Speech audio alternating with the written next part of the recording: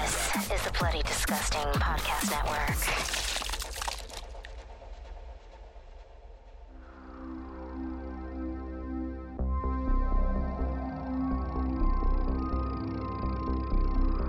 Welcome to Nightlight, a horror movie podcast. I'm one of your hosts, Prince, also known as Head Knight, and alongside me we have Freddy. Always keeping it spoopy.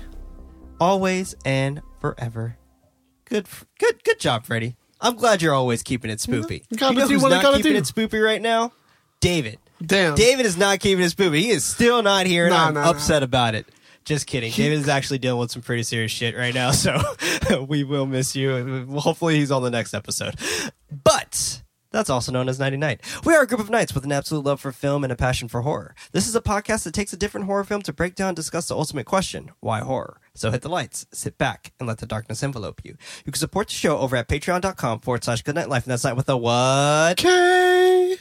By pledging on Patreon, you have access to the show ad-free and as early as Monday. If you don't have any bucks to toss, don't worry. An episode is released every Friday on most podcast services around the world. Now, continuing things with our Listener Choice Month, also known as Ghoulish Nights. This is our last one, actually, so we made it through the whole rigmarole, everybody. But we are joined once again by Molly Henery, the blogging banshee herself. Welcome again to the show, Molly. Thank you so much for joining us once again. Yes, thank you for having me again. I'm excited. Of course. I'm glad our shenanigans didn't keep you away, so that's good. That's really, really good.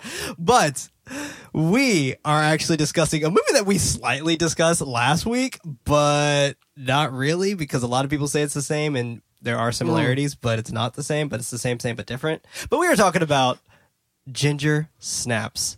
A 2000 icon of a film, I feel like. It really is. Like it's probably one of the best, and you can quote me on this, everyone. Probably one of the best werewolf movies out there. Not even fucking kidding. I agree. I get a lot of shit because I always say that this is my favorite werewolf film.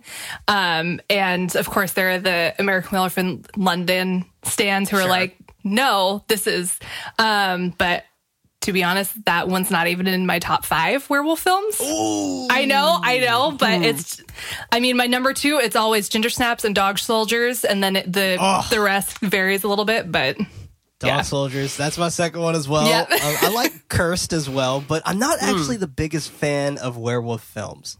But first and foremost, before we even start talking about werewolves and shit, what are our thoughts about Ginger Snaps? I know, Freddy, this was your first time watching this, so you go first, sir. Okay, yeah. Of course, you guys were talking about it in the last episode with Jennifer's Body, and I see the similarities now. But yeah, I went into this movie completely blind. I did not watch a trailer. I try to keep things that way when watching a new horror movie. Have you heard of this before? Only through you, to be honest. Okay. Yeah, no, that's fine. That's fine. You know, I always take your recommendations pretty seriously, too, because every time I've seen a new movie while doing this podcast, it always surprises me. Of course, one of the biggest ones with Autopsy of Jane Doe, which was fantastic. And I gotta say, your reputation precedes you. This is a really great fucking movie.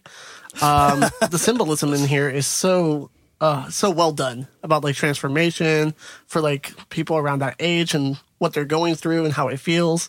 It's one of those films that I feel like I can't get out of my head. And it's something that I keep thinking about. It's like, oh, you know what? That could have been a metaphor for this. You know what? That could also be a different double meaning for this.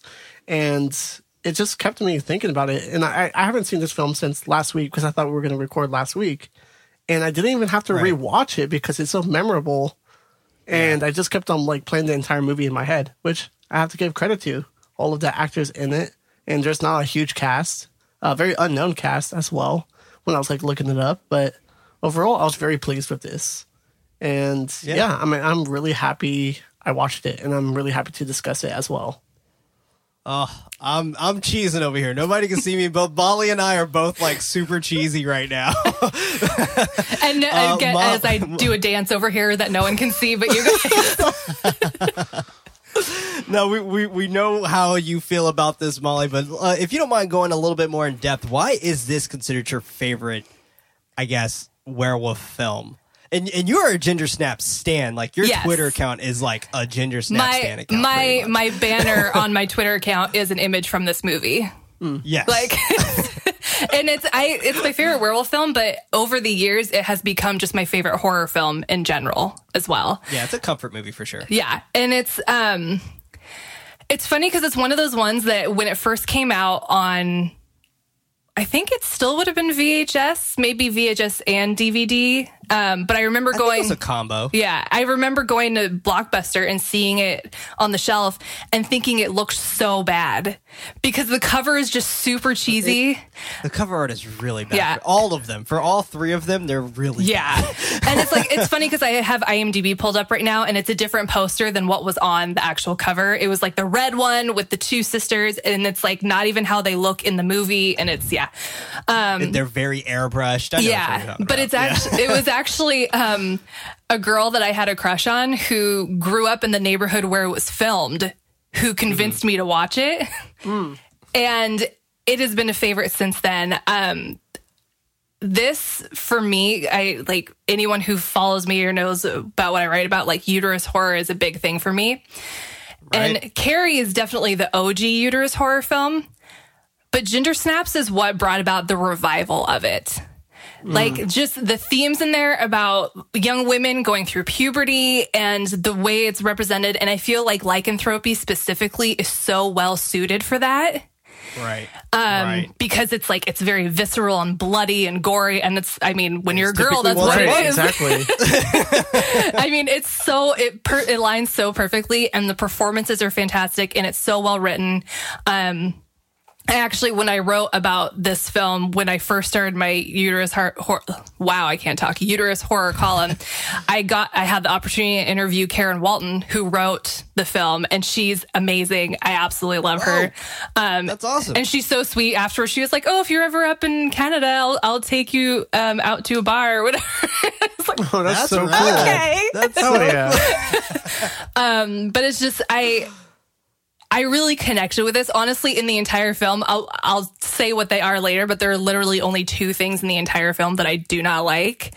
But it's not enough for me to take away from my overall enjoyment of the film. It's just so fantastic. Right. And the charisma between the two sisters is so perfect and their relationship is so well written. It's so good. Everything. It's so good. I just, and I love the biological aspect too. Again, we'll get into that later, but, the creature design is so good. A lot of people don't like it because it's basically a naked, hairless werewolf, but I think it's perfect. I think that's kind of realistic how they did it. Like if a human was actually becoming a werewolf, I feel like the way they explain the lycanthropy in this and that biological aspect, it makes so much more sense than for her to be this like hairy beast at the end of it. Right. So it's Right. I could go on for hours about this film, so stop me at any time. No worries. I'll just say what I think really quick. I love this fucking movie, as everyone probably knows. I think Ginger Snaps is so cool. I had the opportunity to see this, definitely too young, and I grew up with only women, and I was like, this is like all about periods. Like, so I think it was maybe 14 when I seen it, which was maybe whatever. I'm not gonna throw it dates out there. I'm not gonna age myself, but I saw this a while back, and when I saw it, I heard of it from my uncle. And he was like, "Have you heard of Ginger Snaps? It's pretty wild, blah, blah, blah." And I thought it was the coolest thing ever. And it's odd because there's some things in there I'm right there with you that I'm not a fan of that we definitely will talk about. But it's fine. Like either way, this movie fucking rules. It's so much fun. It's a blast to just have on by yourself, to have on with friends. It's a fun movie. This is just a legit fun movie, and I love Ginger Snaps. It's so cool, so damn cool. But anyway, let's go ahead and jump into the plot before we go ahead and just keep on going and blabbing about how much we love this movie. Ginger Snaps, directed by John Fawcett. You might need to help me on that one, Molly. Is that how you say his last name? I pronounce it just Fawcett. I don't know if that's okay. I don't know if that's the correct way, but that's how I've always said it. Okay, perfect. Technically released in 2000, but I'm just going to give the actual release date for everyone else. Released May 11th of 2001. Runtime of 1 hour and 48 minutes. A budget of $4.5 million with a box office of $572,000. Yeah, this movie seemed like it was a little expensive to make, but rightfully so. There's a lot of cool practical shit in this movie. Sounds good to me. A rating of 90% on Rotten Tomatoes. Wow. Oh man, I'm very quietly clapping over here to that. Very well deserved. I know.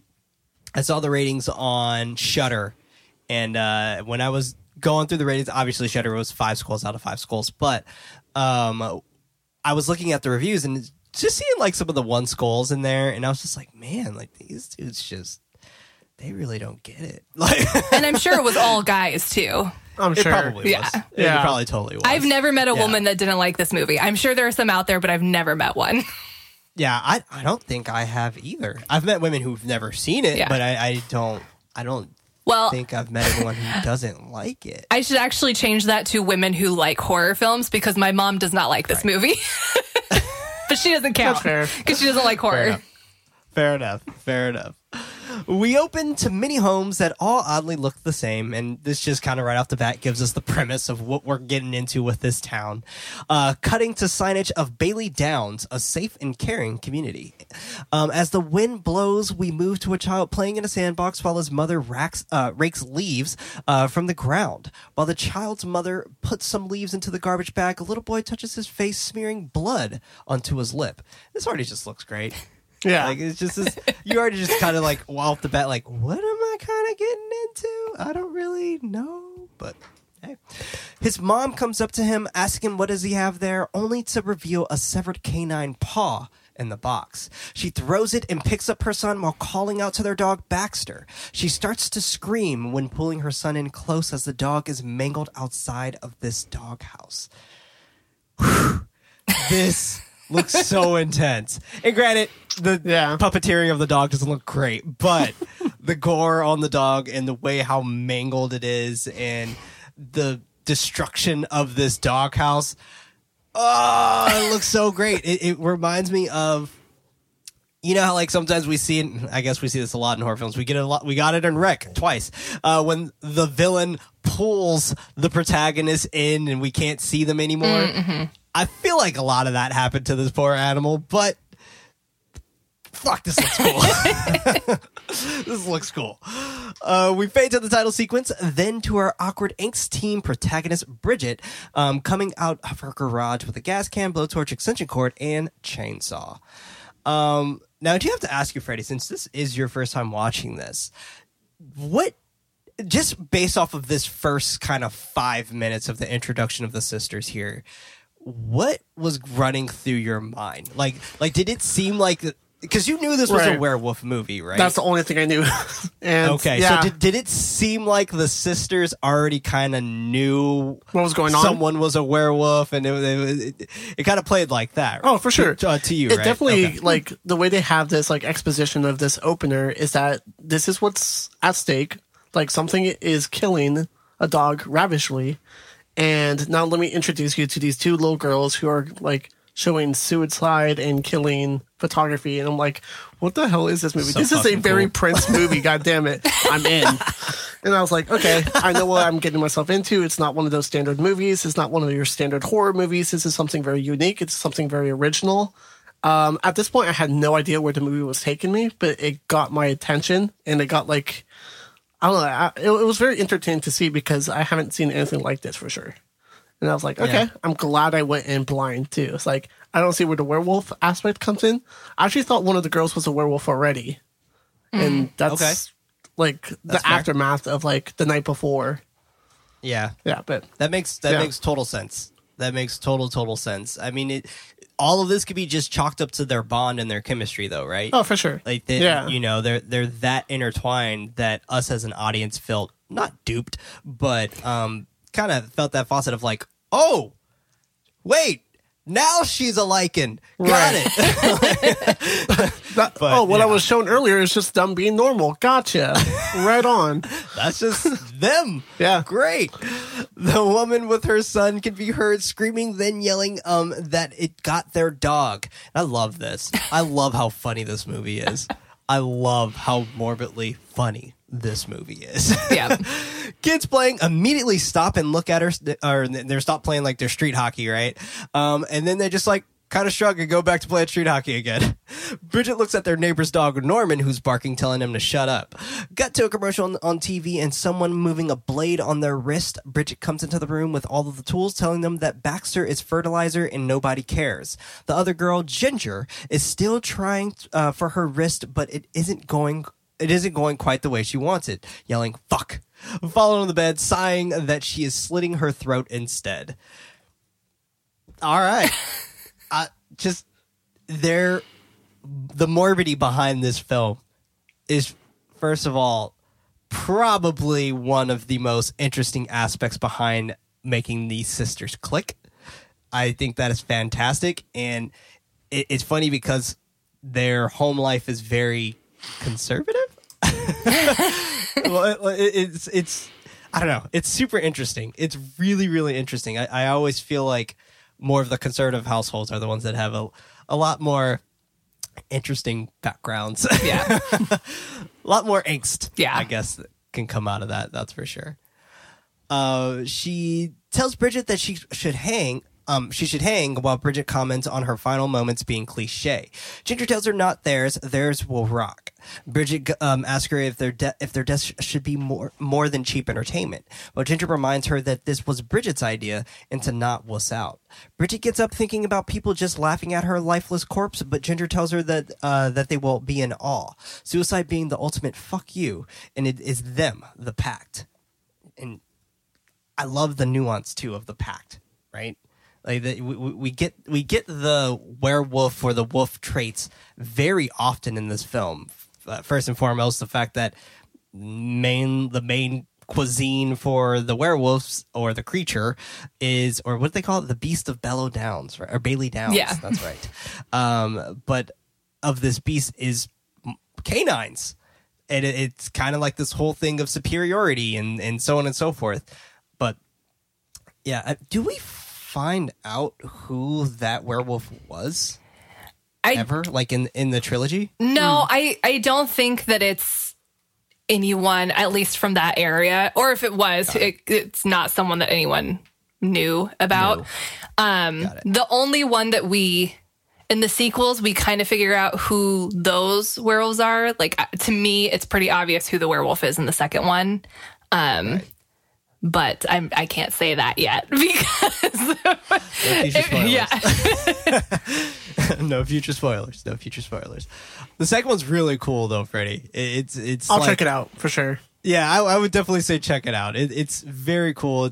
It picks up literally where this kind of leaves off too. But yeah, pretty fun. Bridget tells her that it is easy for her because she doesn't care. Ginger reminding her that they swore that they will go together. Bridget reminding her that they were 8 at the time. Ginger questioning her with a snark. The fact that they were thinking about like suicide and shit by the age of 8 is bonkers. She reaches her palm out to Bridget with their saying, "Out by 16 or dead in the scene, but together forever." End quote. Bridget looks at the scratch that is on their palm of their hand. Ginger clearing her throat, saying the ending once again, showcasing the same scratch on her palm. And once again, kind of giving us that red herring of like, oh, they're both werewolves right off the bat. Bridget grabs Ginger's hand, saying, quote, "United against life as we know it," end quote. Ginger tells her that them being dead will be the shit and to trust her. Once again, it's just, this is total like 2000s lingo too. Like, it's just like wicked. And it's also like super Canadian. Super Canadian. Canadian. Super duper Canadian for sure. Yeah, Molly, if you weren't available for this episode, I was totally going to be like, I was going to get like Joe to get his like Canadian aspect behind it too. But yeah, this is total Canadian. You're close enough. You're in Oregon, right? Yeah. Washington? I lived in Washington for most of my life too, so I was close to the border. Yeah, close enough. We got to Ginger impaled on a picket white fence, Bridget telling her that there is too much blood, yelling that she can see her conch.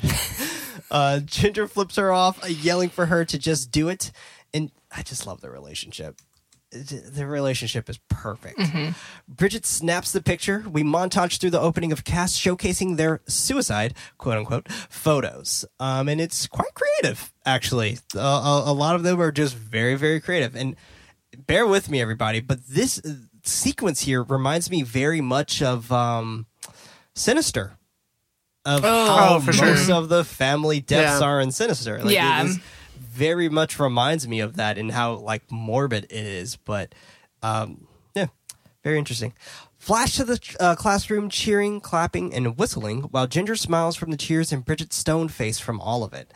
And you start to now get a sense that like okay, they're the same but they're different. Yeah. Mm-hmm. Kind of thing. Like Ginger doesn't really mind having the spotlight on her too much, but totally Bridget's just like, nah, fam.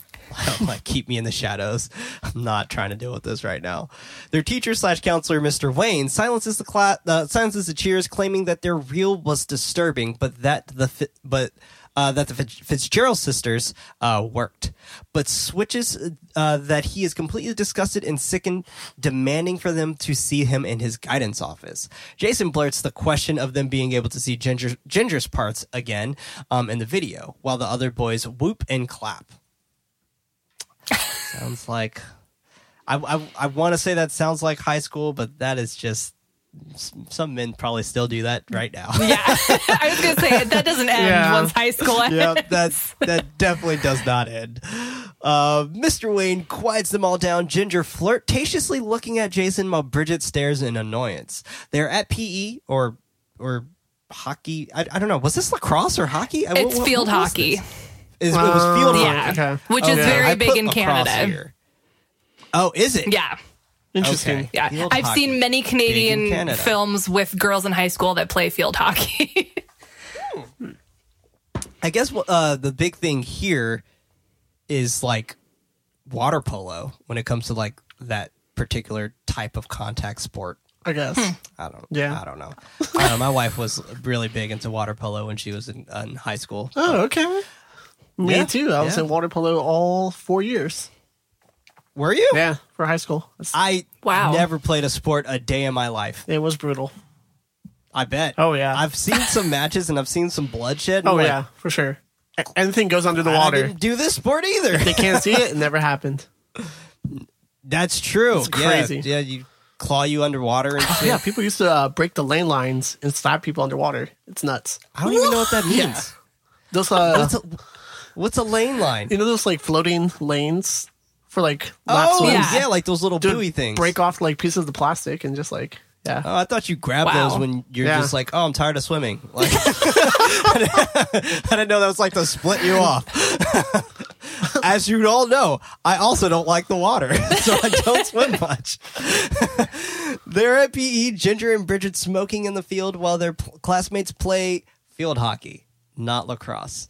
Jason with his friends Tim and Ben excuse me, shouts for the ladies to quote unquote run for daddy while his friends chuckle. He looks at Ginger telling Tim and Ben that she is ready to go, them questioning him on wanting to quote unquote do a Fitzgerald. Jason lets them know that he isn't referring to Bridget but Ginger. Ginger notices him, saying that she thinks he just checked her out.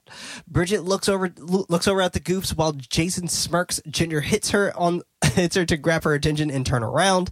She asks Ginger if she cares, commenting that high school is a micro breeder's machine, a total hormonal toilet, adding that she would rather wait it out in their room. Ginger is stretching her back. Bridget asks her what's wrong with it, but Ginger tells her that she doesn't know, then changes the subject, calling out search and destroy. And I assume this just was referring to the match itself, right? The search and destroy part? No, I think that's the game that they do. That's the game that they play. Yeah, Okay. they call it search and destroy. Got it. Because I never understood that. Yeah, the part But, when okay. they're looking for someone to, and then they decide how they die. Got it. Okay, that's right. A group of girls are giggling next to them, Bridget agreeing, then calling out to Trina Sinclair. Ginger looks at her, claiming that it is an excellent selection, telling Bridget to continue. Bridget calls out Trina's name again, quote, DOA at the hair dye aisle, perished while seeking matching berets on nothing but diet pills and laxatives, end quote. Fuck, that's brutal. I mean, probably not untrue. Probably not untrue. You're definitely right. One of Trina's friends is walking past them, overhearing what they are saying, and shares information with her as they continue. Trina scowls at the both of them, mouthing "fucking bitches," but their teacher blows the whistle, changing the order of who plays the game. They get into position for the game. Ginger telling Bridget that she will cover her, while Trina looks at them both with a starving smile. The game begins. The boys seductively chant for them to run. Ginger flips them off, but it steers her attention off of Trina and Bridget. Trina rams into Bridget, causing the boys to stand up from their impact, commenting that the beast of Bailey Down strikes again. Ben adding that is 4 dogs this week, then revealing that Trina shoved her into an exposed carcass of a dog. Now, this is very oddly filmed right on this portion here. Because at first, you think that's Trina's nickname. Like, I know I always get that confused every time I rewatch this movie. Where it's like, oh wait, that's right. That's what they call the creature of this town. But it makes it seem like oh, the Beast of Bailey Downs. After she kind of hits her down to the ground, it's just like, damn, that's a dope ass nickname, but that's not her name. Man, I've never noticed that before. But yeah, it definitely does make it sound like, right? She's the one that's the beast. Like they were like, they're all stoked after she gets smacked in, and it's just like it makes her seem like she's the Beast of Bailey Downs, and it's just like, she ain't.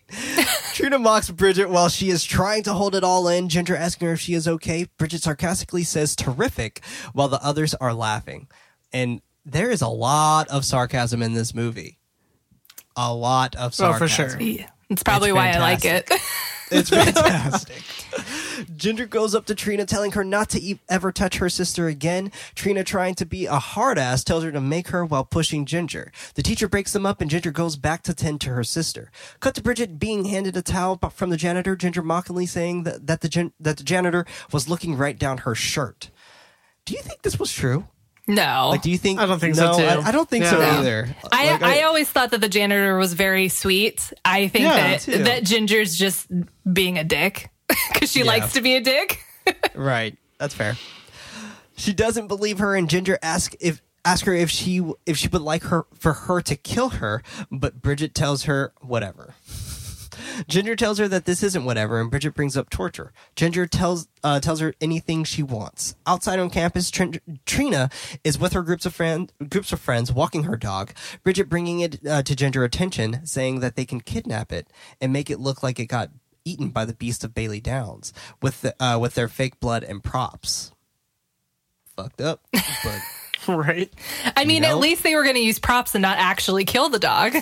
That's true. Silver lining. Yeah, that's true. That's true. I guess we have to look at the broader picture here. Ginger smiles at the idea and tells her that they should do it.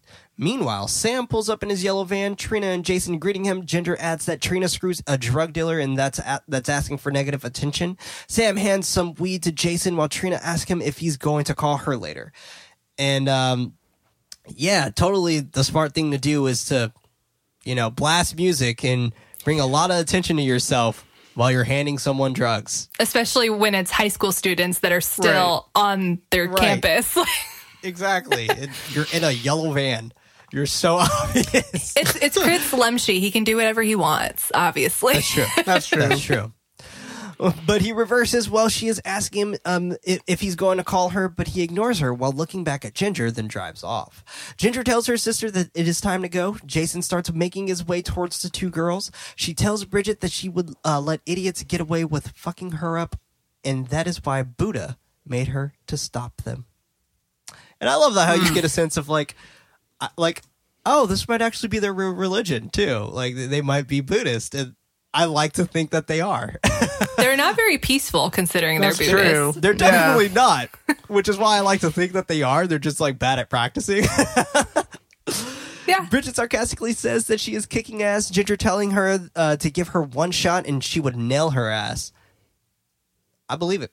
Jason calls out to Ginger, mentioning that he thinks that they should get together. She stares at him for a moment, then tells him no while walking off. And I love how she's staring at him. It's like, it's not like a like, what are you talking about? No, it's more of like a, like, why are we talking? No, like, Yeah. I like- think she's kind of in shock that he's Right. even talking to her. right. She's just like, we don't know each other like this. Like, cut to them walking home. Bridget takes a picture, asking Ginger to not go average on her. Ginger assures her that she'd rather be dead than conform. Bridget adds that she'd rather die than to be there without her. She jokingly tells Bridget that she isn't, while playfully pushing her. Their mom, Pam, sees, telling her not to push her sister, while Ginger slyly comments on their gene pool. The family is eating dinner quietly together until Ginger is asked by her mom why she is rubbing her back. Her mom asks her why, and Ginger gives a literal answer on the reaction of back pain. This causes Bridget to smirk, their mom saying that she isn't funny. Ginger quick with a rebuttal that she is. Her mom asked her again on how she hurt her back. Ginger quickly answered, quote unquote, being dead. Pam is asking more detailed if it hurts by her tailbone or higher, and if it is tight throughout her stomach. Ginger suspiciously says, quote, maybe, and might, end quote, to her mother's spot-on questions. She exclaims in quote unquote, oh my God, with a smile, asking Ginger if she thinks it's cramps, causing her to cough and choke to give it a rest. And I love how, like, they're just like, kind of like, ew, no, Right, what yeah. are you talking about, Mom? No. When they're totally like, they're late bloomers, right? Like, it's makes this even more interesting as to them being, or, you know, obtaining, well, actually, I guess we never even know that, because I think Bridget never gets her period, right? So she's still, not still the late. film. Yeah. Yeah, so it's super interesting that like they have this as that context of letting us know that okay, they're not like just outcasts, but they are also, you know, genetically, I guess, slower, I guess. Yeah. But I was going to say genetically modified. That is not right. But it's interesting seeing this kind of in context and things like that with the whole thing based on puberty and hormones and so on and so forth, and how all these men around them and even Trina even are super like, you know, blazing off their hormones and very, very in tune to, I guess, their sexuality and all this whole other stuff. Rather, these two other women are more, I would even say asexual, where it's kind of like they're really conform into learning more about themselves versus talking about it. And it's fascinating. Yeah. Super fascinating. I have to agree. This is definitely one of those very original coming of age stories that you don't really feel like you'd get out of Ginger Snaps. And I think that's what I really liked about this movie, is because they talk about the transformation of what she goes through the entire movie, but at the same time, this is a transformation that is changing your body, changing your attitude, toxic relationships with friendships that you have, and then once you start developing, you may grow apart from some people who haven't gone there yet. There's a lot of like deep dives you can go into this movie, and that's what I really appreciate about it. And I think it was very subtle about it too, with just like the back pains, and then it actually reaches to the point of like what happens next. And that's exactly what happens with the transformation of her becoming a werewolf too. There's subtle changes, and little by little you see the big changes, and you see how that really affects them. So I have to really applaud this movie for that. So yeah, good call out. Yeah. Yeah, I definitely agree. And that's why we have Molly here. Because, we are not women. And Nope. We just know we're on the outside looking in. She takes a swig from her water while their dad, Henry, mentions that they are eating. Pam reminds him that the girls are both 3 years late menstruating and it is not normal. Ginger claims that it isn't happening, her mom adding that it is perfectly normal if it is. Ginger morbidly jokes that it is possibly cancer of the spine, Bridget chiming in with it possibly being tuberculosis or spondylitis. Pam quickly yells at Henery for making this a big deal, but the sisters ignore them as Ginger is getting clarification on the fusing of the vertebrae, which is spondylitis. Pam tells Bridget to stop it, Ginger telling her to have a fit. Her mom tells her that she has had enough of that tone. Ginger adding that makes the both of them. Pam tells her to head to her room. She's happy to, and then gets up from the table, Bridget close behind her. And their connection is just, infused. Pam reminds Bridget that she is not connected at her wrist, but they both continue into the room anyway. Pam yells that she doesn't want them leaving the house because her and Henery have counseling, adding that the news says that there is still a wild animal on the loose. Henery comments that they never go out. Pam sarcastically letting him know that he is such a big help, as usual, before heading out of the table. Oh, Henery. I love Mimi Rogers in this. She's amazing as the mom. She's so good. She's so good. It's man, she does like talk back to her mom quite a bit. Yeah. And I was just thinking to myself, I was like, ooh, if I were to do that, Mom, I wouldn't be here. Be dead. Exactly. I would be dead. Like, I would be slapped across the whole I'm pretty continent. sure that this was me at that age. I'm not going to lie. Really? I was an asshole when I was in high school. Oh, you're so nice, though. I mean, it's different when it's your parents because, like, you think that they're infringing on your life. Yeah, that's true. Like, I'm very nervous. And my daughter is only 4 months old, and I am already nervous about the teen years. I'm just like, I'm dreading it.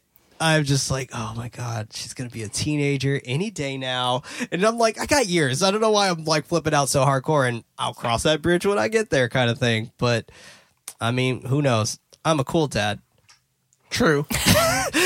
Cut to the sisters walking towards Trina's with a red tinted bag. Bridget tells Ginger that they are going to get caught. Ginger quickly brushing that off. She adds that Trina's dog won't even be out, while Ginger irritatedly mentions that he has to pee sometime. Bridget tells her that people don't leave their dogs out alone anymore. Ginger lets her know that she will have to distract her then while she creates the gore. She stops, telling Ginger that she can't distract her. Ginger goes up to her, reminding her that this was her idea. If she doesn't like them, stop having them. Damn. I mean, kind of fair enough, but yeah. Sure. While walking through the park, Bridget apologizes, Ginger adding that she has had it eating Trina's shit. They stop when they see a mangled dog that resembles Trina's. Ginger adds this to the plan, claiming that they can now leave a body. Bridget hesitantly agrees, and Ginger tells her to grab the animal's legs. She pushes Bridget towards the area of the leg, Bridget letting her know that the body is still warm, but she continues. When she starts picking up the corpse, the legs rip right off, causing her to throw it on the ground, calling out that it's gross. And I love how they're just like, none of this shit bothers them at all. It's just like the first time she got her, she was about to hurl, and I just think it was because it was on her face, not because she saw it. But this time she was just like, well, that didn't work. The fact that it was warm should have been a big red flag for them. Right. Maybe get the fuck out of there. Yeah. Absolutely. Ginger tells her to leave it. Bridget lets her know that she got some on her. Ginger checks her leg, noticing the bright red liquid cruising down her thigh. She looks around in shock, Bridget asking her what. Ginger looks at her finger, telling her that she just got the curse. Is it a curse, Molly? Oh, yeah. Is it a curse? Being a woman in general is a curse. That is just like an added insult. She's like all the pictures just like, yeah, how would you like it if you bled from your thing? Right. Yeah. Every month for half your life. I'm so sorry. On the behalf of biology, I am so sorry. And kind of like what Prince was saying, I've lived with girls my whole entire life. I've never lived in a household without a girl. And like, I just have them like, can you please just explain your experience with that? It's like, well, you'll feel it a week before, you'll feel like shit. You'll have it for an entire week, and then you have 2 weeks of actually having a good time. I was like, damn, that really sucks. I am so sorry. Yeah. And that's if you're lucky. Because for me, I've been getting them since I was 11. Right. Which sucks. But it's undiagnosed officially. But I assume based on my symptoms that I have endometriosis. So I'm pretty much in pain all the time. Oh, damn. Oh, no. Yeah. So it's really fun. Oh. I'm just like, is there a store where I can return this thing and get a new one? That'd be great. Mine's broken. Oh man. I like you said, Freddie, I also grew up with women as well, and pretty much everyone's around me are all women. I mean, it's my wife, my daughter, my dog, and my cat. So I'm literally the only dude in this house. But it's interesting, and sometimes it's funny because sometimes they're all on their they're in tuned. My dog's an asshole, my cat's a little dick, and it's just all right, great. I'm just gonna sit here and watch TV. Bridget gives off an ew. Ginger yells that it isn't contagious and tells her to shoot her if she starts to PMS. Bridget is quiet for a moment, but their attention is turned from a creaking spring rider, which I had to look that up. I've never ridden on one of those things as a child. Oh, really? Yeah, What? my grandma always thought they were icky. So she was just like, probably. Yeah, you're not touching that. And I was like, all right. I never knew that's what they were called, though. That's Spring true. riders, Yeah. Spring Good to riders. know. I had to look it up myself. I was just like, what are these called? Seesaws? No, that's not a seesaw. It's just, I had to look it up.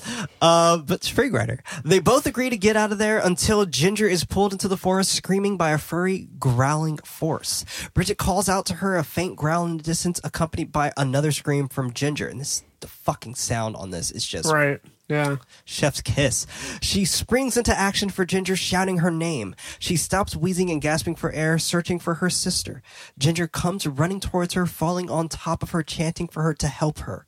The creature pulls Ginger back towards it and starts biting and shredding into her. Bridget could do nothing but watch until the wolf-like creature bites down, crushing her bones. She gets up and starts wailing on the creature to let her sister go. It releases Ginger and flings Bridget out of the way. Ginger pulls her sister up, and they both make a run for it, making it onto the road, almost being hit by Sam's van. Instead, Sam hits the creature with his van, and the girl makes a run for it. Sam gets out of his van, noticing all the blood on his car, and then the pressurized creature is in the road behind his truck. And this whole aspect of this attack sequence is just, my God. And brutal. If we are putting this into the perspective of uterus horror, this is kind of like, I guess, the calm before the storm in the way where, you're going through kind of all of these hormones and these emotions and things like that are hitting you all at once right before your period. And then you have your period and you're just like, I'm changing. And then it's gone and you're like completely manifesting into something else. And it's so interesting how this plays metaphorically on, I guess, women hormones. It's just such a fantastic way to just view this whole film, I feel like. And I never viewed it that way until I read your blog, actually, Molly, which is why I knew if we ever talk Ginger Snaps, I need you on this show.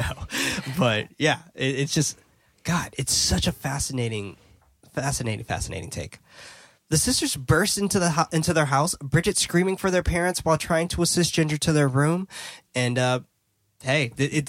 this very much, gosh, tying this back to Ginger Snaps, when Needy runs home calling for her mom, but her mom's not home. And same thing here, it's just them calling for their mom when their mom blatantly yelled at them saying, we're not going to be here. And it's just, oh, God, you never know you truly want your parents until you need them, right? True. Ginger falls to the bed, Bridget telling her that she needs to see her wounds. Ginger gasps that it burns and hurts, but Bridget continues unzipping and moving her clothing to see the wound. Ginger whimpers, asking her if what was that had attacked her. Bridget tries to rationalize that it was either a big dog or a bear. Ginger begins to cry while telling Bridget that there aren't any bears anywhere near here.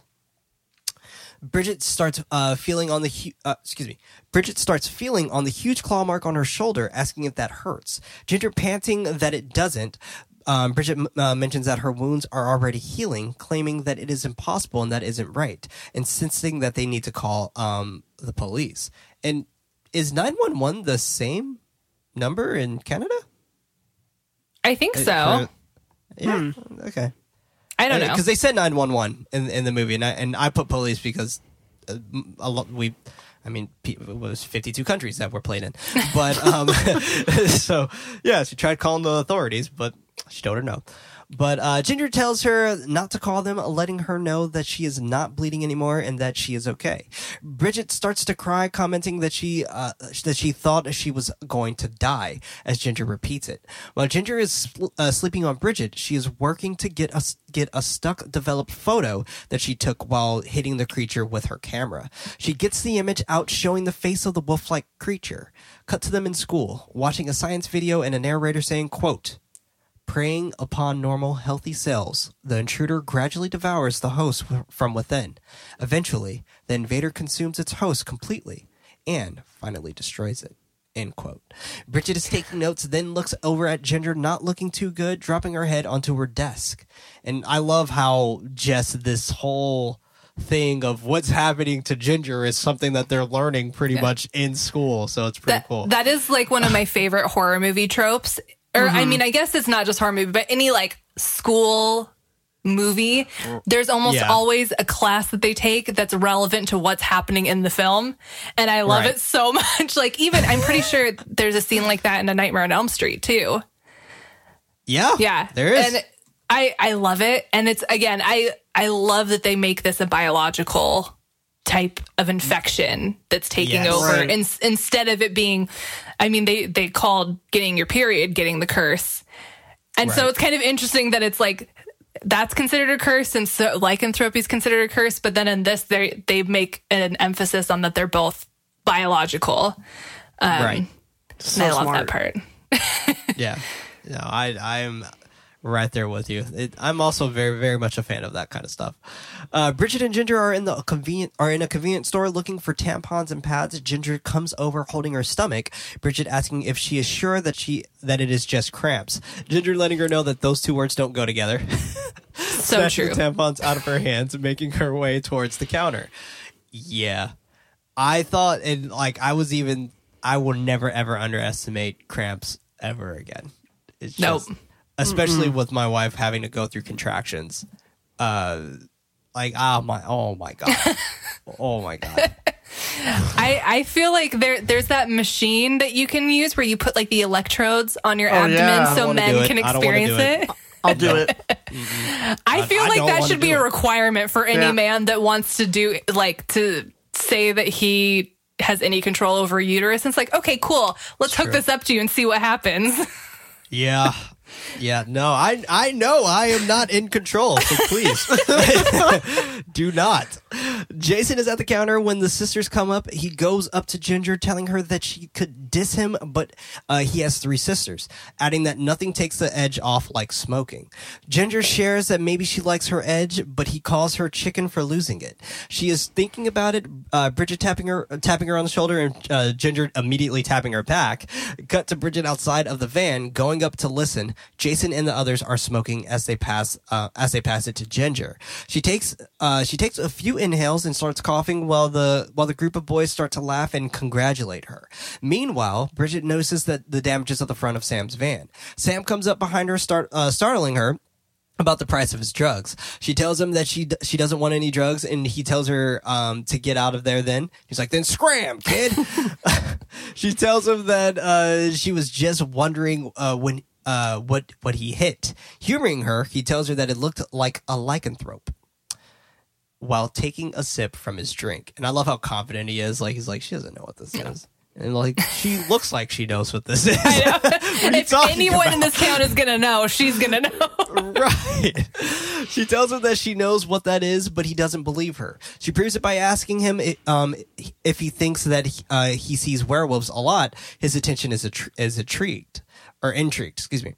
Sam moves closer, questioning her if she does, but he is interrupted by by the commotion that's going on inside of his van. He goes to the back of his van to check it out, noticing that they are all smoking in the back. Sam opens his door, asking them that what they are doing in there. Jason reasons that they just needed a place to smoke. But Sam isn't happy about it, telling him to get the fuck out of his van. Rightfully so. Hell yeah. They are giggling because they are high, but he continues telling them to get out of his van. While they are all piling out of the back, Trina, with a chipper attitude, asks him what happened to his van. He quickly tells her that he tapped a tree, excusing her immediately. Bridget telling her sister that it is time to go. Trina siding with her, telling her to stick with her own species. Ginger tells her to stick her fist. I love all of this. There's just the whole slang and the whole thing. I'm definitely going to have to ask Joe about some of this like slang that they have in Canada, because some of it does go over my head where it's just like, okay. I mean, I think stick my fist means exactly what you think it means. Yeah. Yeah, but it's just, a lot of it is just, it's fun. That's all I could say. While Trina's dog starts to growl and bark, causing everyone to back up. Trina is trying to calm her dog down, but Ginger just kicks the dog and walks away. Fuck. Molly, what would you do if someone kicked one of your dogs? I would punch them in the face. Right. That's Like, right. Rightfully so. The fact that Trina does nothing tells me Right. that Trina's like a soulless bitch. Also, I mean, so is Ginger for kicking the dog. But to be fair, Trina wasn't controlling it, and it was like trying to bite her. Right. So it's like I can see why Ginger would do that. But at the same time, if someone did that to one of my dogs, they would not be of the living anymore. Fair enough. Hell yeah. There's something random that this interaction with Sam and Bridget just made me think of, because earlier you talked about how the sisters are like almost, at least in the beginning film, almost like asexual in their in how they are. And I think what I love about this film is that it's almost like the other teenage boys could sense that Ginger was about to get her period, because it's like the day she gets her period is when they first are like, oh, hey, she's hot, I want to bang her. Right. And I love that Bridget, even with her like relationship with Sam, is never shown in a sexual light because she has not gone through puberty yet. And I love that about this film. That's amazing. That's true. That is amazing. Good call out. Definitely. I didn't even think of that, but it totally, like, it's the whole thing of who's the actual dogs in this film here. And it's we all know the answer to that. Trina calling her a bitch tends to her dog while they walk away. Bridget and Ginger are in the bathroom. Bridget asking her what's actually wrong with her. Ginger ignores her, asking her to say something, bursting into the stall with Ginger. Ginger's shoulder is exposed. Hair is beginning to grow from her wound, and all Bridget can say is, whoa. She hilariously shares to Bridget that she can't have a hairy chest. That's fucked. It's like my favorite line of the movie. I love it so much. Bridget says no way, then recollects that she was bitten on a full moon and for her to think about it. Ginger starts to fake laugh while sarcastically yelling that she is taking her nightmare so seriously. Bridget looks down and she notices that Ginger is bleeding from her vagina. That's right. Mm-hmm. That's what happens, everyone, just in case if you didn't know. Now you know. The way he said Ginger is freaked, mentioning that she, just in case if this wasn't weird enough for you already, the men who listen to this show, Ginger is freaked, mentioning that what if she is dying. Bridget letting her know that that they need to see the nurse. They go to the nurse and she reassures him that it is her period. Ginger is stammering while trying to tell the nurse that it was, but Bridget cuts her off by calling it a geyser. Ginger side looks her, but the nurse assures them that everyone seems to panic on their first time. Curious, she asks how old they are since they haven't had periods yet. Ginger tells her that she is 16 and Bridget is 15, adding that she skipped a grade.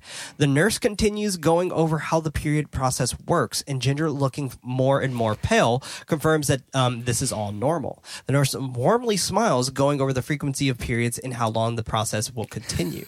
Ginger scoffs, gives her things, and is about to leave before Bridget asks about hair and pain.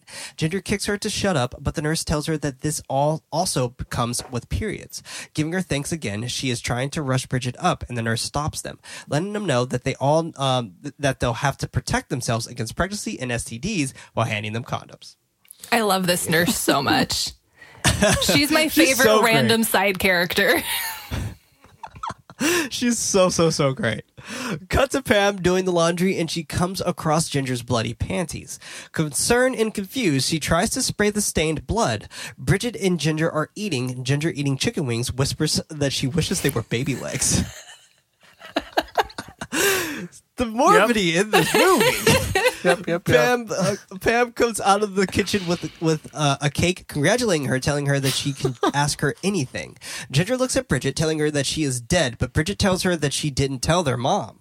Pam looks at Henry, sharing that Ginger is a young woman now. He gives off an awkward smile to cheer it while she touches her daughter. Ginger revolts at the touch. Did you get a cake for your first period?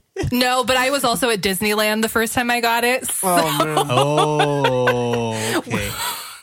Oh, okay. You know, it's like a win-lose situation there. Right. Yeah. God, I would freak. Man. Yeah, that was not a fun time. Yeah. Oh, man.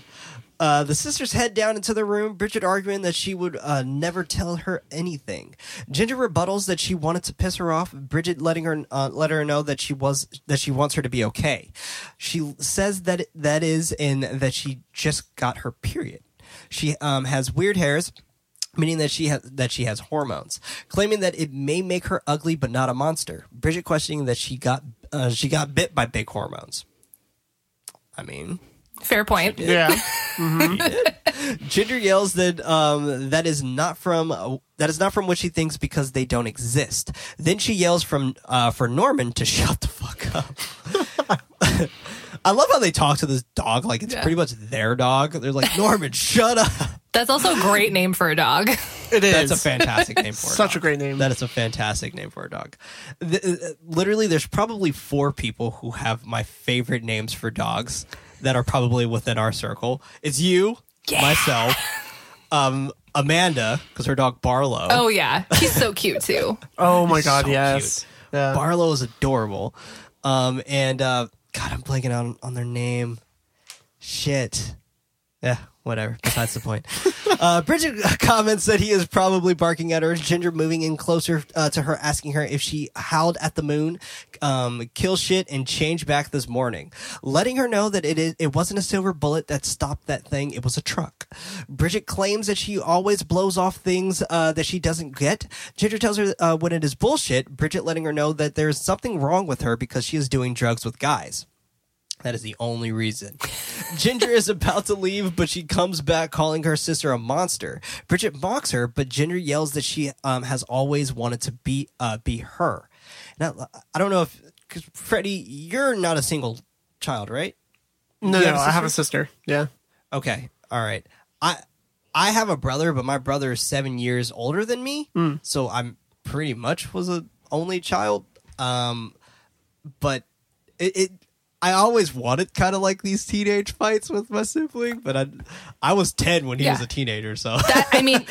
Honestly, that's a huge part of why I love this movie, too, is because of their relationship. My sister is 9 years older than me. So, like you said, it's basically 2 only children that, like, briefly share time in the same house. Right. And so my cousins are much closer in age, and I saw... They actually, their relationship was somewhat similar to this, but I feel like they got into a lot more physical altercations. Sorry if you guys are listening and I'm outing you right now. But like, so I've always been envious of that really close relationship because my sister and I didn't really become close until she had her first kid. Sure. So like that was very late in life. Right.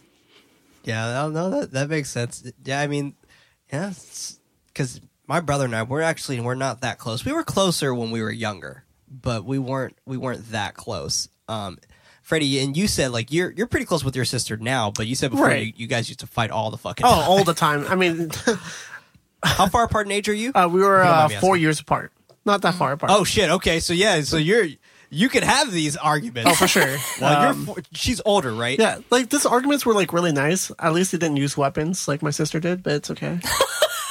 Dang. I'm just kidding. Nunchuck master. No, of course. I mean, we were like really close in age, but at the same time, like she would babysit me when we were like old enough, where she got old enough to have the responsibility of taking care of me. Right. I don't know if she actually did take care of me. I survived. I'm here, obviously. But yeah. Hold this Corona. I gotta say, after all the fights and all the stuff, we're family. We love each other. We hang out now as like adults. We actually have like good conversations. We learn off each other, support each other, and try to be there for each other. So it all worked out. So you know what? That's nice. It's part of that growing up. So they have that strong bond even though they fight, right? And you see how dedicated they are to each other as well. Even more so, like, kind of territorial towards each other, as well as, like, taking care of each other in drastic ways. And you see that throughout the entire movie, too. So I would do the same for my sister. Oh, yeah. Yeah, it's that very strong love-hate relationship. Right. You hate to love them. Yes. And you love to hate them. Yeah. I love it. Oh, it's so good. They're so perfectly written. Ugh. They are. Yeah, they're spot on. And the casting, too, because their chemistry on screen is, like, I believe that they're sisters. For sure. So good. 100%. So good. Emily Perkins and Isabel. Catherine Isabel. Catherine Isabel. Thank you. Yes, because American Mary. That's right. That was technically the first movie I saw her in. And then I saw Ginger Snaps. This was my first one, and then I think my second one was Freddy versus Jason. Oh, wow. That's right. Yep. She was in that. Shit. I love that movie, though. I watch it a lot. Really? I love it. I've only seen it like twice. I should watch it again because I hear it's actually a lot of fun, but I remember not liking it. So that's the only reason why I've seen it twice, but I should really revisit it. I don't necessarily seek it out, but it's one of those movies where if I ever come across it, I'm like, oh, yes, I'm going to watch that because it's on right now. Every time, without fail. That makes sense. Bridget reminding her that this is not her, and Ginger sarcastically says that she is growing up and Bridget isn't. Bridget ending the argument, telling her not to let her hold her back or anything. Ginger telling her that she won't and leaving out of the room, slamming the door behind her. Oh, teenage years. The next day, Bridget is circling the full moon on the cycle calendar while marking Ginger's cycle. This is genius. This is fucking genius. She is also studying up on the history of werewolves, reading and watching movies while taking notes. She looks at all the traces of Ginger's newly shedded hair in the bathroom until she starts banging on the door, yelling for Bridget to get out. She opens the door, shoves Bridget out, slamming the door in her face. Cut to Ginger opening the door to her high school with some sort of newly found confidence and starts to walk down the hall while boys start whistling and catcalling, which, cue the Jennifer Bodies take away from Ginger Snaps. Basically the exact same scene. Literally. She has a slight smirk on her face while marching down the hall, and her sister shows concerned by Ginger's newfound sense. Bridget is sitting on the bleachers watching Ginger slam Jason to the ground viciously, kissing him while giggling. Damn. She slammed him hard too. Right. She slammed him hard. I would have probably been like, oh, damn, no, I'm fine. I'm good. I'm okay. No, that hurt. Bridget leaves is walking to the front of the school and Sam spots her. He gets out of his van trying to get her attention, asking her if she has any smokes. She quickly tells him no. He pulls out a cigarette from his ear, asking if she has a lighter. She stops and starts going through her bag, grabbing the lighter. Sam gives his thanks, mentioning that he spent a week of his life looking for her to give him a second. She goes to this school that you totally know how to get to. Why did it take you so long? Anyway, he shows her the Polaroid that she dropped, commenting that they both saw it in what the fuck was it? She tells him that it is what he hit. He smartly says that he knows, but repeats his question, letting her know that he flattened an animal, furry, all fours, could be anything, but here he is thinking lycanthrope. He comments that he's crazy, but Bridget asks him if he isn't. Sam confirms that that explains what she is running away from, slightly uncomfortable. Bridget tells him that she has to go, and she begins leaving the campus. Sam shouts, quote unquote, "What is your name?" But she continues walking away. And I'm curious, did every high school kind of have this cool guy who was definitely older than everybody, and he would just kind of come around because he didn't really want to grow up, and he would just hang out with the seniors of the high school? Like, I feel like every school had that guy. I wouldn't say he was not for me. I wouldn't say he was cool, but I dated one of those. And no one told me that it was a bad idea to date him until after I broke up with him. And then they were like, "Oh my God, I can't believe you went out with him." It's like, why didn't you fucking say something when I was with him? Great friends, guys. Great friends. I did have that guy on our school. His name was Isaac. And we all just felt really bad for him when we found out that, like, he pretty much just lived in his car. And we were just like, God. Yeah, Isaac, we shouldn't talk to you anymore. Like, sorry, man. Cut to Bridget counting down the days on the calendar, crossing out October 22nd, and hiding the calendar underneath her pillow. I love how this gives us our timeline, right? We know that, cool, all of this is happening until Halloween. So I love how this is technically a Halloween movie, too. Yes. So, there you go. She takes the covers off her head and slowly walks over to Ginger's bed. That rhymed. Like, what is this? Like, is this Dr. Seuss? She takes the covers off her head and slowly walks Ginger to her bed, slowly moving her covers, exposing her backside. She moves her panties down slightly, and she sees a growing tail out of her tailbone. Next day, she is telling Sam, and he calls bullshit on it, offended that she is about to leave, but he stops her, asking her what does she mean. She tells him to swear that he won't call her a freak show. He swears, and she tells him that she is changing, telling him that it all ends the same, silver bullet gun to her head. Breathing heavily, he tells her not to panic,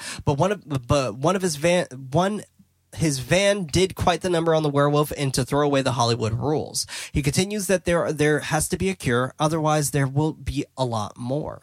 Bridget tells him that that it is like an infection from the inside out. And it's interesting that he says this, that like there has to be a cure because there'll be a lot more or whatever, because technically that's not true, because the main cuisine or the main choice of food for this creature was dogs. Yeah. It didn't necessarily prey on humans. So yeah, I think that was just like wrong place, wrong time, and the fact that she was bleeding was why they were attacked. I think if they hadn't been out at night where fresh kill happened and bleeding, then they probably wouldn't have been attacked. Right. Exactly. Yeah. So it kind of, which also makes me think that the werewolf probably, I think I just answered my own question. The werewolf probably wasn't a human at all. It was probably literally just a dog that probably got bit by another werewolf and turned into an actual werewolf, which is probably why it preyed on that, because Ginger did prey on dogs too for a while, and so did we'll get there. But I don't know. Interesting. Other animals, you may say. Yeah. We'll get there.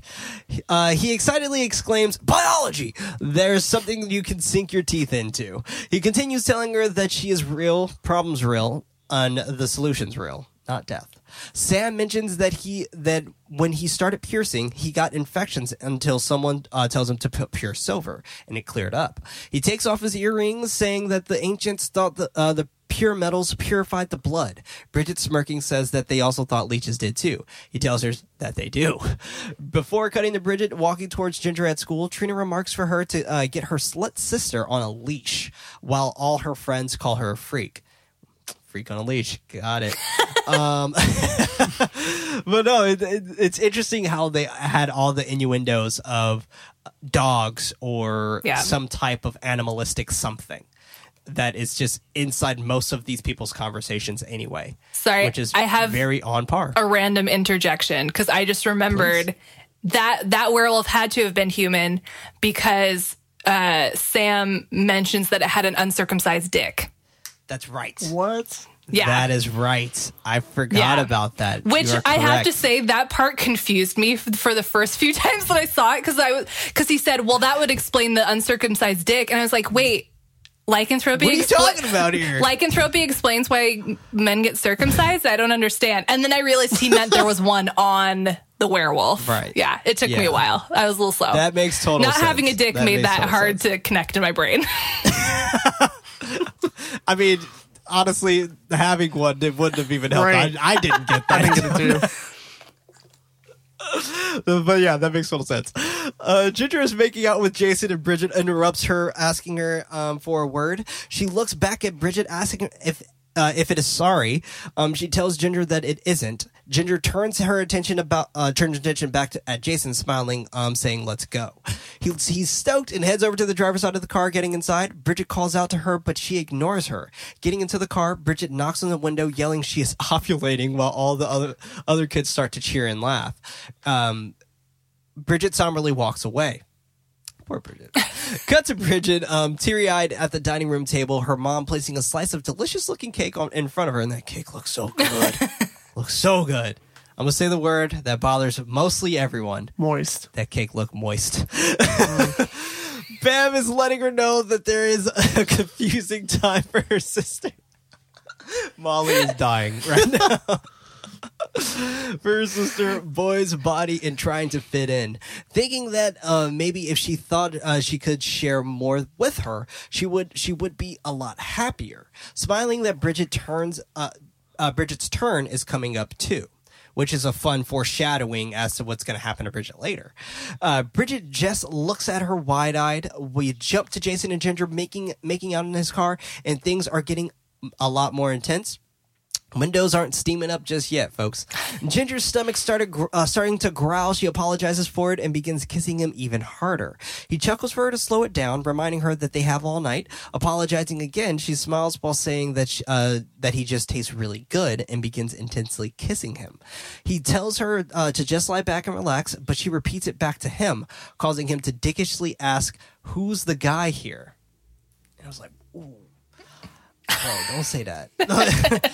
She slams him back, repeating the question while violently ripping off his clothes, causing him to shriek and shrill, asking her to wait a second.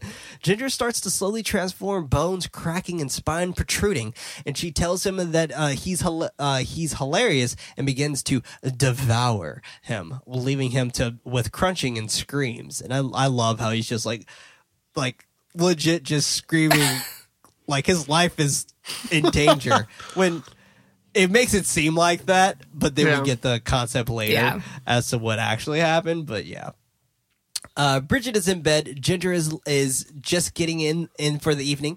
Ginger begins to cry, and Bridget calls out to her, asking what happened. She asks she asked if he hurt her, and if he did, that she needs to tell someone, while reaching out towards her. Ginger quickly runs into the bathroom, Bridget turning on the light, noticing the blood on her hand. Ginger is in the bathroom vomiting blood. Bridget bursts inside, seeing her sister slouched over the toilet. Ginger yelling for her to get out, but Bridget stays, asking her what happened. Ginger tells her that something is really wrong with her, while she is continuing to retch over the toilet. Bridget is asked again. Ginger tells her that she gets this ache, thinking that it is for sex, but she just wants to tear things apart. She starts gagging again while Bridget asks her where is he. Ginger hiccups that he's next door. Bridget looks over the fence, and she mentions that she killed Norman. Ginger continues saying that he barked, and she couldn't help herself, asking her sister what she was supposed to do. While Bridget is sanitizing Silver, Ginger is lying on the bed, commenting that the sex wasn't what she expected. He kind of just squirmed for a bit, and he was done.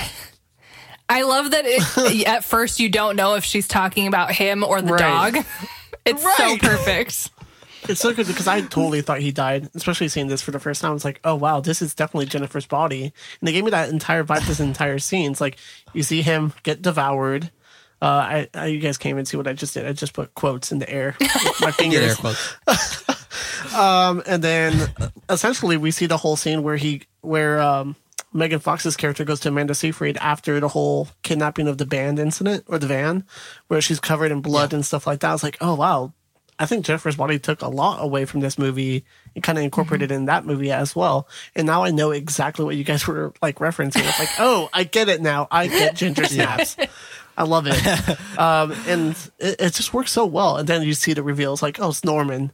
And then I'm like, oh, wait, it's Norman. Oh. Like, I was like, oh, it's just the dog. I'm like, wait, it's not just a dog. It's Norman. Norman. But yeah, your boy Norman kind of bit it, but sadly. But yeah. Oh, he just squirmed for a bit, and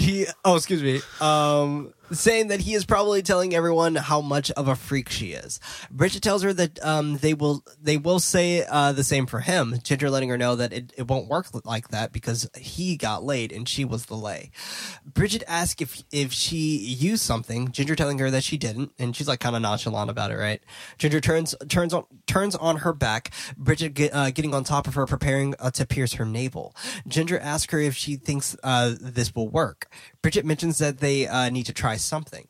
Ginger asks her, where did she get that ring? And she tells her that she found it. Ginger claims that she should be with her on this too. Bridget prepares for the piercing, asking her if she is ready. Ginger places her cigarette down, braces herself, and Bridget goes. God, this is so weird. Goes into it, and she's just poking and prodding, and damn. Ginger starts to writhe from the pain. Bridget mentioning that it is stuck. Probably the last thing you want to hear from getting a piercing, and for her to hold still.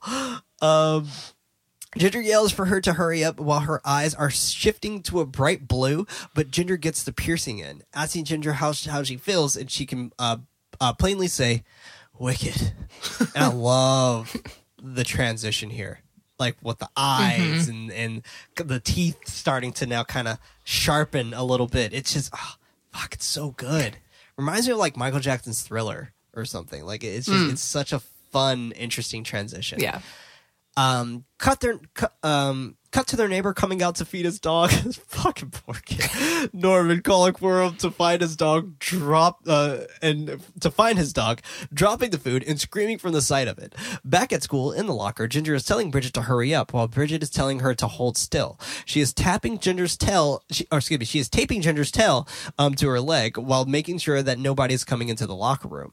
Jason comes up to his friends on the bleachers and as they ask about his beaten face, he tells them that Ginger rocked his world while smiling at them. They all laugh and joke if he got his period as well. He looks down at his pants, spotting a blood stain on them, telling his friends that it must be ink or something. This right here is the most fascinating fucking shit ever.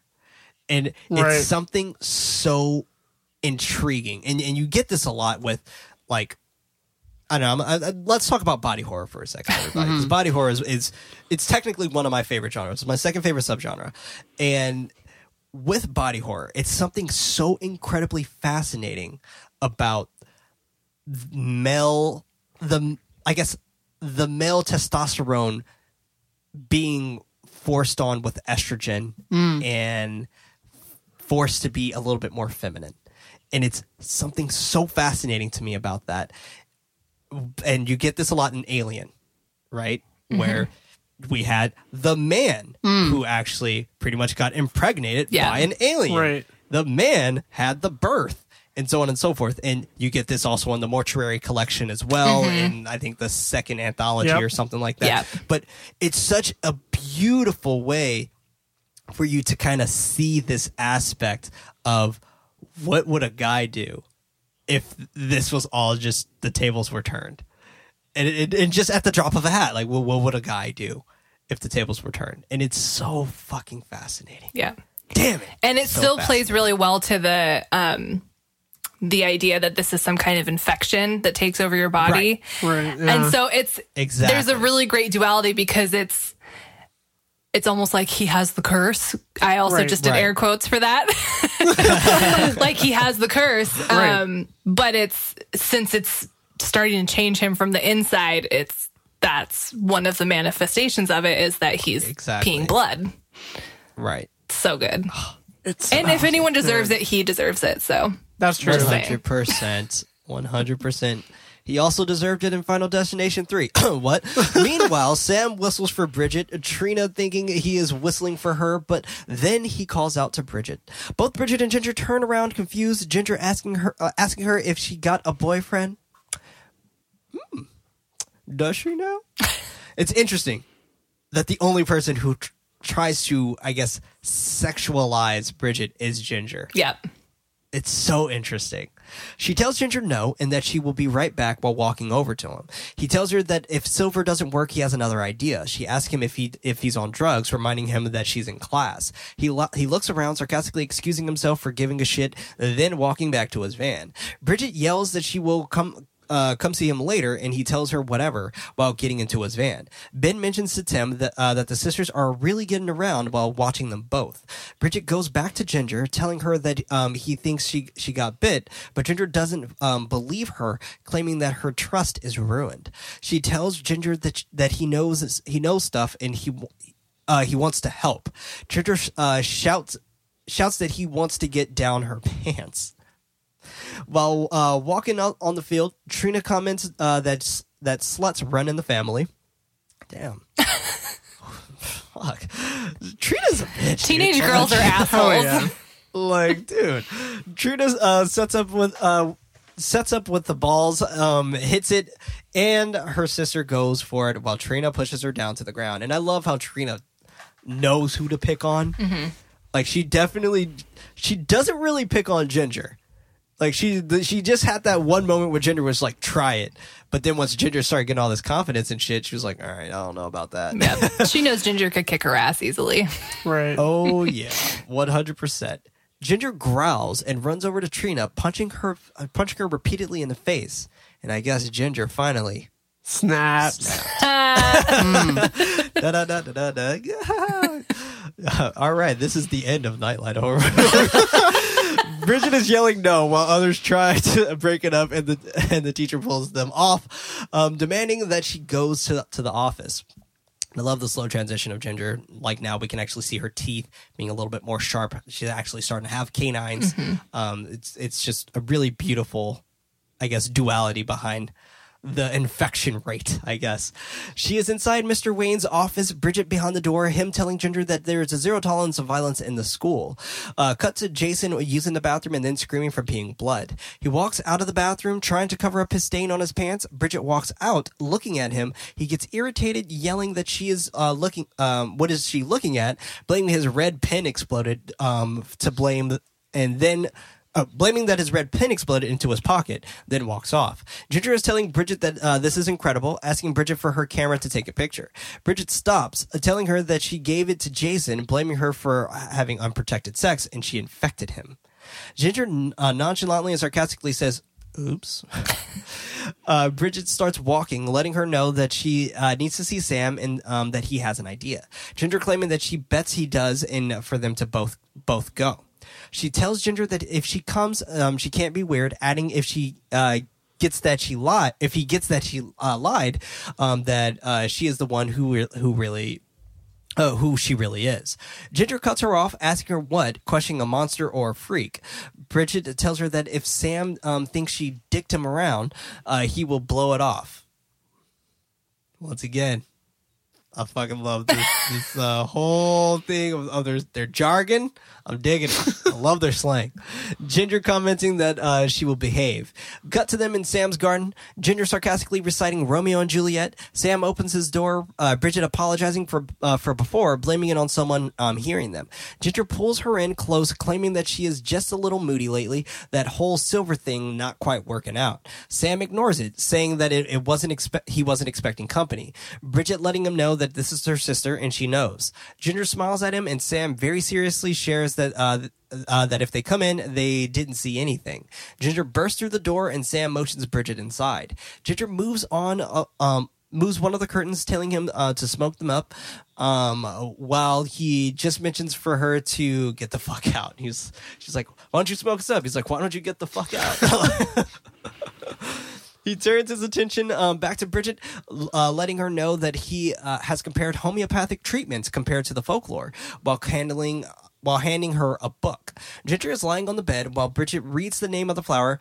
Gosh, hopefully I get this right. Unconitum lyco, whatever. Also asking him lyco as in wolf.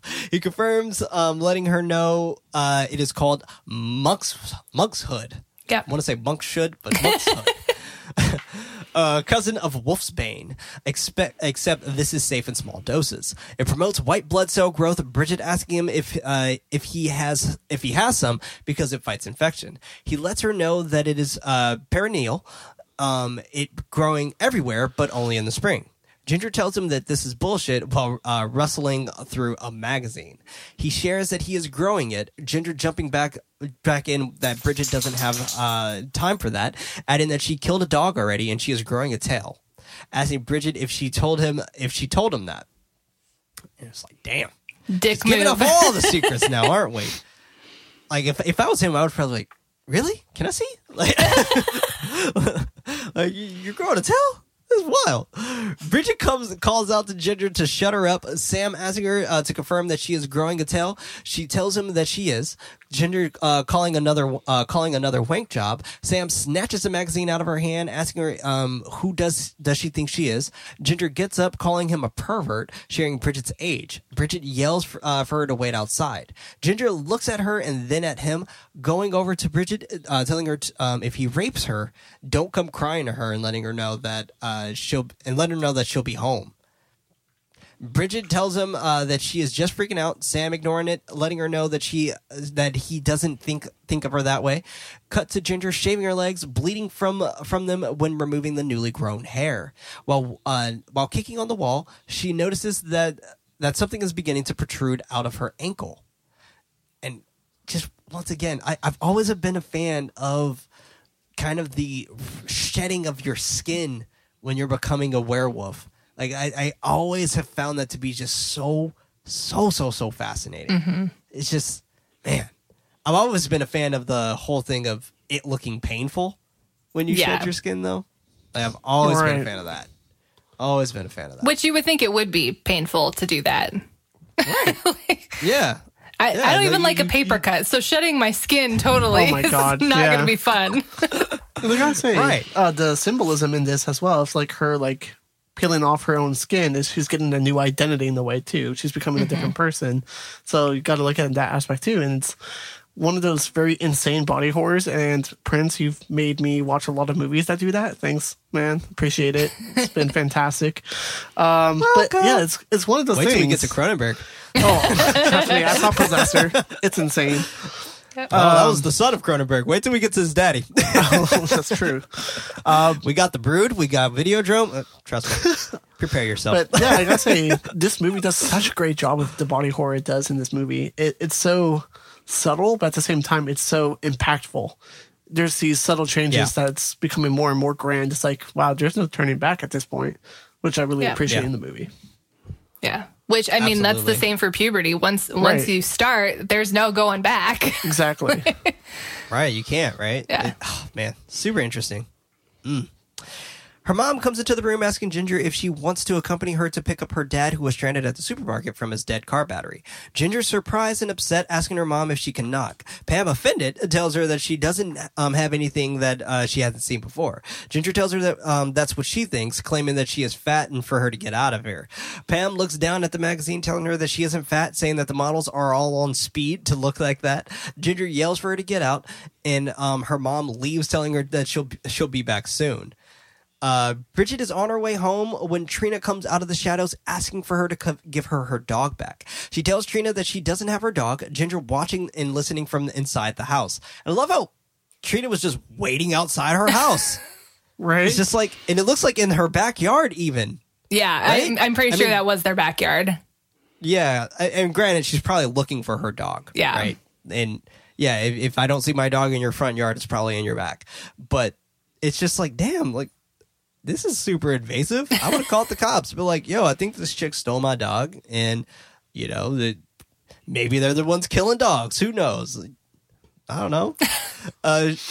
Ginger watching and listening from inside the house, yelling that she saw Ginger take him. Ginger tries to put Bridget down, telling her that Sam doesn't like her and that he's just into virgins. Bridget ignores that statement, letting her know that she is bleeding and for her to go home. Trina continues to cry, saying that if she is smart, she wouldn't give him the satisfaction. Just once, somebody shouldn't give him the satisfaction. This makes me feel really bad for Trina. Oh, for sure. And like it kind of makes me kind of reevaluate how we should see Trina. Yeah. But it's kind of like that whole thing in Mean Girls when Regina George, I was going to say Regina King, all hail though.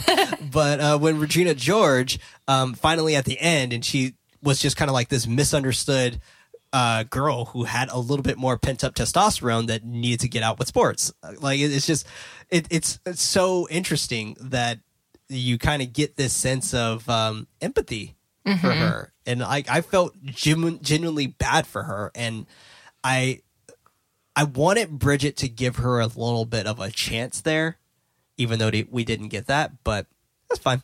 I like what happened next. Bridget tells her to go again. Trina calling her a slur. Then Ginger comes out and grabbing her. And I love what Ginger says. She's like, "Hey, meat." And I'm like, oh, damn. Just like fresh meat. All right, here we go. Trina is screaming for while Ginger is holding her head. Bridget is asking her, what is she doing? Ginger tells her that she doesn't know what she is doing and to call Sam, ask the pro.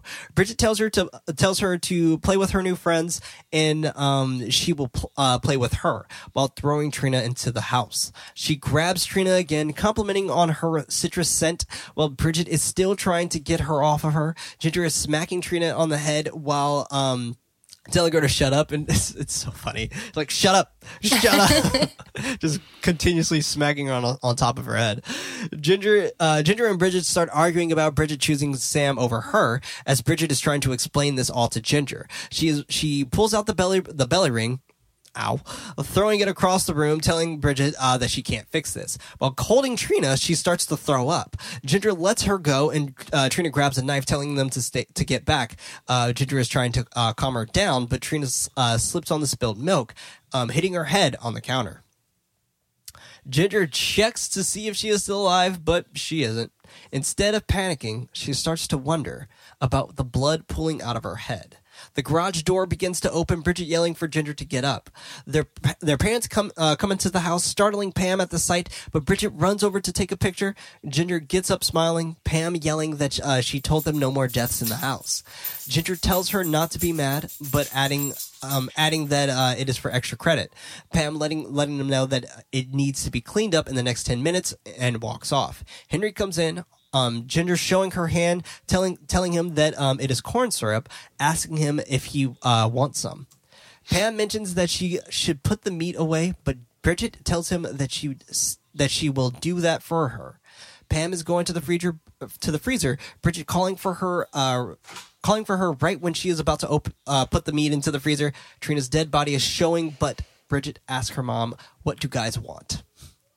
Pam's stoked. She's like, "I'm glad you asked." She drops the meat into the freezer without looking, smiling at her doctor and embracing her with a hug. Cut to her mom speaking with Bridget and Ginger with a platter full of cookies. I love how this mom dishes her news. Right. Yeah. Like, she just gives treats and shit. And I was just like, damn, I wish my mom would have taught me how, like, the circle of life happens while eating cookies. Ginger sarcastically agreeing with her and Bridget uncomfortably thanking her mom.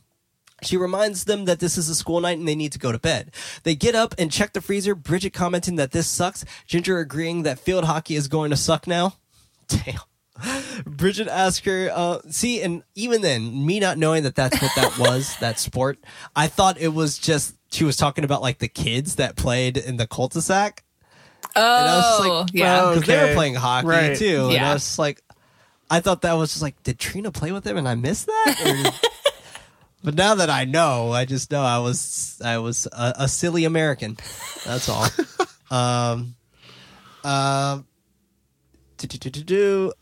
Bridget asks her to get a screwdriver, and she starts chipping away at the ice, severing some of the fingers. They are trying to discreetly take her body into the backyard while Pam is looking into the magazine for an article about, quote, why your daughter dates dummies, end quote. Henry tells her that he thinks they are up to something. She tells him that they are just being normal teenage girls. He asks why they are all of a sudden interested into what she has to say. She tells him to stay in his own little world because this one confuses him. Meanwhile, the sisters in the shed, shoveling the ground, Ginger commenting on the worms in the ground, reminiscing about Ginger eating the worms. Bridget is holding the flashlight, irritated and not looking at or answering Ginger. Ginger tells her to dig for a while, causing Bridget to hold the light back up. Ginger tells her that nobody ever thinks that chicks do shit like this, and to trust her that girl can. I don't know why I wrote that. We'll ignore it. Adding that they'll coast on how the world works, then gets down to Trina asking Bridget if she thinks she's pretty. Bridget asks her if she wasn't here, would she eat her? Ginger laughs, telling her no because that's kind of like having sex with her. And I like how she's correlating that. Mm-hmm. Like it's an interesting correlation. Bridget mentions that Ginger can't go out anymore. Ginger tells her that she can't stay in because she will go mental. Bridget comes up with making Pam think that she is at school, and school thinking that she is homesick, making sure that there is no doubt in pinning this onto them. Then they will dip out as far away as possible. The camera slowly creaking through the blades of grass, showing us the 2 severed fingers from earlier. On the ground. Cut to someone stapling a missing persons poster of Trina on a fence. Bridget is at school as the PA calls for the attention of the certain students who will be assisting the police regarding Trina's disappearance. I love how we kind of get that context of them going into the school, asking them all these questions and things like that. And I would have loved to have seen Ginger talk to the cops. I feel like that would have been really, really interesting. Oh, for sure. I feel like that would have been the end of the movie, though, if that happens. She's not very good at hiding. That's true. All the things that she blurted out to Sam. Yeah. That's true. Just not the smartest way of keeping all of that. Yeah, she doesn't have a great filter going on there. Yeah, when people ask her questions, Ginger definitely snaps. I'm just saying. Okay. Okay.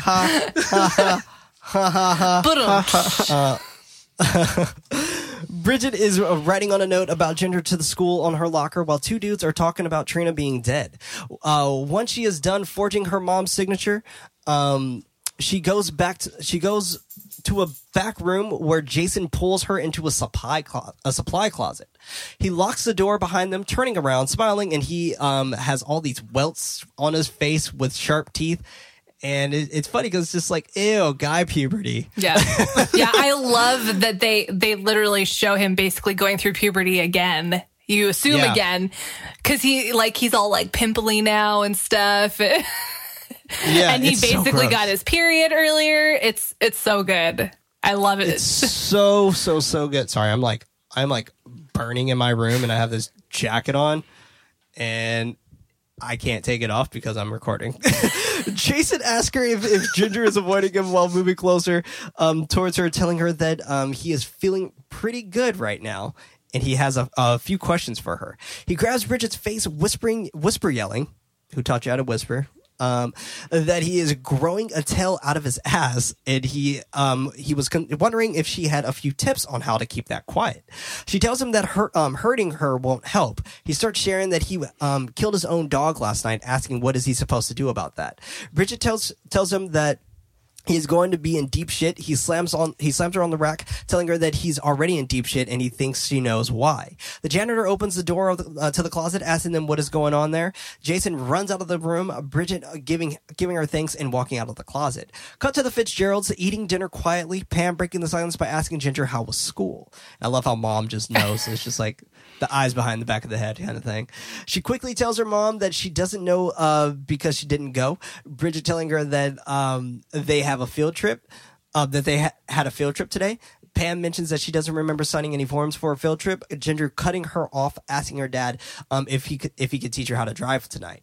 Pam tells her maybe next year. Ginger asking her what if it never comes. Bridget calls out to her, but Pam tells her that Mr. Wayne called them today, wondering if she was feeling any better when she might come back to school, adding that the police wants to talk to her about a fight with the missing girl. Ginger asks her dad if she can be excused while getting up from the table, and Pam telling her that she may not. Bridget tells her to wait and is about to go after her, but Pam pulls her back down. And I love how the dad is just still there, just like eating chicken and shit. He's just like, oh, entertainment for tonight.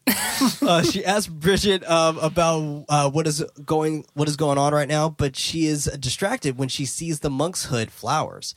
She starts asking her mom where she got them from, and she tells Bridget from a craft store, then sits her down telling her she wants answers. Bridget tells her that Trina tried beating her up because Jason liked them more. So Ginger beat her up, and that is all. Pam tells her that she is very disappointed, telling her that she does everything that Ginger wants her to, and that she should really think for herself. And I love how eventually it comes to that, right? Like it's just, I love the survival aspect. Asking Bridget if she should talk to Ginger, Bridget tells her that she thinks it is cool that she lets them figure stuff out for themselves. She is stoked on the thought of that and wondered if that approach was actually working. Bridget bursts into the bathroom trying to show Ginger what their mom had, but she notices that she is trying to sever off her tail. Bridget yells for her to stop, while Ginger is saying that she is just going to take it off. Ginger is crying and telling her sister that she killed her pets and that all she wants to do is tear things to pieces, adding that she can't be like this. Bridget shows her the monk's hood, telling her that they are going to find out tomorrow how to use it and then take off, shouting that if she gives up now, she leaves her all alone, and she wouldn't do that to her. Ginger starts to cry, apologizing, and she is scared, and Bridget embraces her as she sobs. And now we're starting to see like how this is really affecting Ginger, and how much of a curse this actually is for her. Yeah. So it's so interesting. I think it also does a good job of showing like the wolfy side of her versus like the part of her that's still human. Right. And how that part is suffering while the wolfy part is the one that's, because it's the stronger part, is what we have been seeing for the most part. Right. It's the one that's being like nourished and whatnot. They're down for bed. Bridget holding a bat while she is trying to sleep. And I assume she was holding this bat for her protection against her sister, right? Yeah. The next day, their alarm goes off for Halloween. Ginger smashing it and getting out of her bed to go into the bathroom. And I love this because now we know, like, oh shit, it's the full moon day. And even though it's the daytime, she hasn't transformed, but she's now a lot more powerful. Bridget springs up to lock her into the bathroom with a wood plank. Ginger bangs on the door, asking her what the fuck is she doing while trying to bang out of the door. Bridget mentions that she has to find out about the cure, and this is the way she won't be able to hurt herself or anyone else. Ginger starts yelling at her that she is going to rat her out. Bridget tells her to shut up and wait for her. Ginger is still screaming for her to let her out. And I'm just thinking, like, where are their parents right now? Like, are they really That's true. deep in that basement for their parents not to hear all of this? Or maybe it's very well insulated. Or that. Or maybe they're at work. Like, I could assume they're at work, right? Yeah, that's true. Bridget goes to Sam's greenhouse, walking through all of his spooky decor to his office. She puts the monk's hood on the table. Surprised, he asked her where did she get it from. I would have brought a few. I'm like, yo, man, I'm gonna need you to make me like 4 of these. Right? Let's do this. She tells him that she doesn't know if you smoke it or eat it, but she needs to try it now. He sighs and comments that he thinks it would be it would have to be the direct route by injecting it. But he thinks that is a bad idea because neither of them know what this does. She says that it can't be worse than being roadkill, but he continues telling her that the dosage will be a guess because there is no way to match for metabolism, body weight, and there could be side effects. He ends that she can't try this alone, but she tells him that her sister will be there for her. Meanwhile, Ginger is still in the bathroom, tail and all, on the floor crying at the door. Bridget and Sam, and I love how the tail's just slowly kind of like jolting. Bridget and Sam get to work on creating the concoction to be injected, and Ginger is scratching at the door, slamming her fists to get out. The drug is completed, and the syringe is ready. Sam places the lid on the needle, telling her to understand that she may kill Ginger, trying to save her. Shocked, she questions him he asks if this is for Ginger, letting her know that the worst case scenario is that she will be put out of her misery, and she needs to be prepared for that. He concludes telling her to try to come tonight. She nods her head and takes the syringe, leaving his workshop. She makes it back home, notices that the door to the bathroom is off the hinges. Meanwhile, Ginger is at the school, asking Jason's friends if they've seen him. One of them is commenting on her having a little bit of blood on her. She smirks and asks if they are going to the greenhouse bash tonight. They tell her that they are, and she just says good, and that she is in charge of the prizes, and they could be a winner. And I love how like she's like unbuttoning her shirt or undoing her shirt or whatever, and she's like, oh. Mr. Wayne comes up and calls for her to go into his office. Bridget is running down the street, but she hears a kid screaming for help, yelling for someone to let them go. She starts running in that direction, and it is Jason, and she bravely tells him to let the kid go. She pulls out the syringe. He turns around with a smile, and he tackles her onto the ground. She takes the syringe and injects it into his neck. He's laid out on the ground for a bit, but then gets up seemingly normal, telling her that he has to go because he has a class. This is the scene that I fucking hate. I understand that it's an important scene, but so poorly executed. The way it's shot. To me, it reminds me of an episode of Goosebumps. Ugh. Yeah. It's like the way it's shot, and it's like so melodramatic in the angles. Right. And I'm sorry, the little kid actor is not very good. Yeah. It's like so the combination cheesy. of all these things makes it so bad. So that's one of the two things I hate. I'll just say the other thing right now, since we already will have known for anyone's watch. Bridget's wig. Right. Is so bad. And at one point, like later on, she's going to fall down the stairs, and in the movie you can see it move forward. Move forward. Yeah. It's so bad. It is so bad. Yeah. I'm right there with you on that. Yeah. This reminds me of a Disney Channel movie. Yeah, right here. For sure. I just was not a fan of this particular scene. It's the luck of the Irish all over again. That movie's great. What are you talking about? No, I know. I love all those movies. Actually, it's probably more like the 13th year if we're going to compare it to. Oh my God. Yes. That's another fair. great movie about like the symbolism of like puberty. Oh my God. Yeah. I just realized that now. Oh my God. Should we make a Disney podcast? Bridget makes it to the school, and she is immediately being called into the guidance office. She goes to the door and waits outside for a moment, and then knocks on the door. She is pulled into the room by Ginger, telling him that he wanted to call Pam. Mr. Wayne is mangled and clawed on his desk. Ginger is continuing to talk, but she is muffled as she looks at their counselor laid out on his desk. She tells Ginger that she didn't betray her. Oh, excuse me. Mr. Wayne is mangled on the claw desk. Ginger is continuing to talk, but she is muffled as she looks at their counselor. She tells Ginger that she didn't betray her, and she tells Bridget that she locked her up.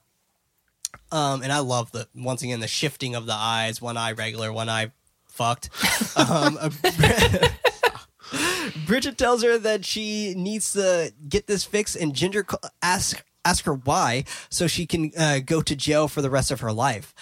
She tells Ginger that they need to wait until everyone leaves and they clean this up somehow, adding that she thinks she fucked up enough. I have this thing in my head right now, and I just need to get it out. It's a complete tangent, has nothing to do with this, of what we're talking about. But you know what movie is fucked up? 1922 Freaks. I'm gonna leave it at that. Pam is planting, and Henry finds the 2 fingers. Pam picks them up, telling him that they are fake.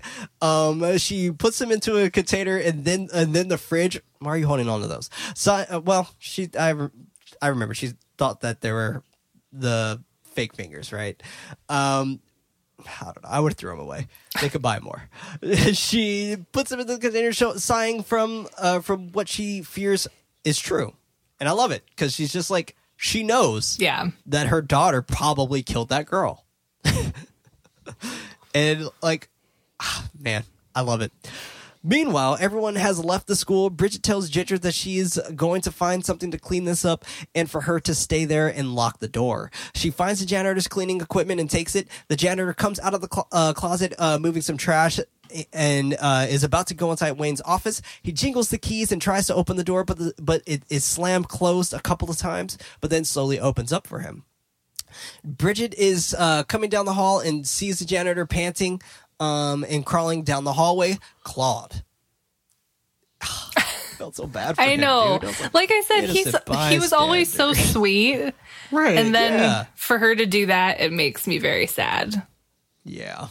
Ginger comes out into the hall with a smile on her face, picking the whimpering man up, mocking and puppeteering him. She yells for Ginger to stop, but she throws the man from locker to locker, Bridget yelling that he hasn't done anything, but Ginger tells her that she doesn't like the way he looks at her, smashing his head into the emergency fire hose behind glass.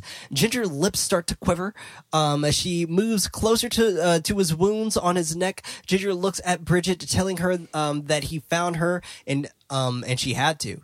Bridget yells for her to go to hell. Then the man starts to gurgle. Bridget mentioning that he's not dead and she infected him. Bridget is trying to convince her that she can help him, but Ginger plunges her hand into the man's chest. Bridget commenting that she likes it, and she's like feeling it all on her fingers, and she's digging it. Yeah. Ginger tells her it feels so good, like touching yourself, comparing this urge to an orgasm, telling her that she feels like she could do about anything.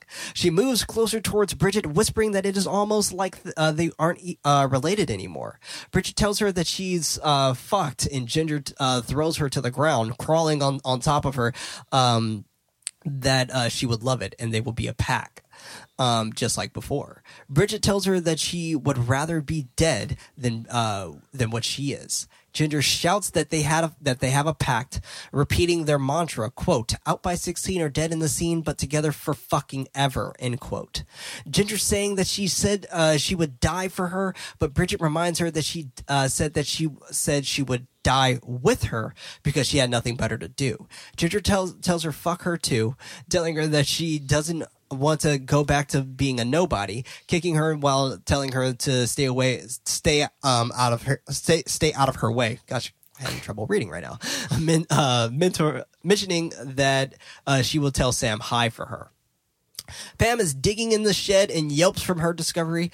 Bridget is running down the street trying to get cars to stop. Her mother stops for her. Pam asking her where her sister is, and Bridget tells her that she is at the county greenhouse. She tells Bridget to get into the van, showing her the container of the severed fingers.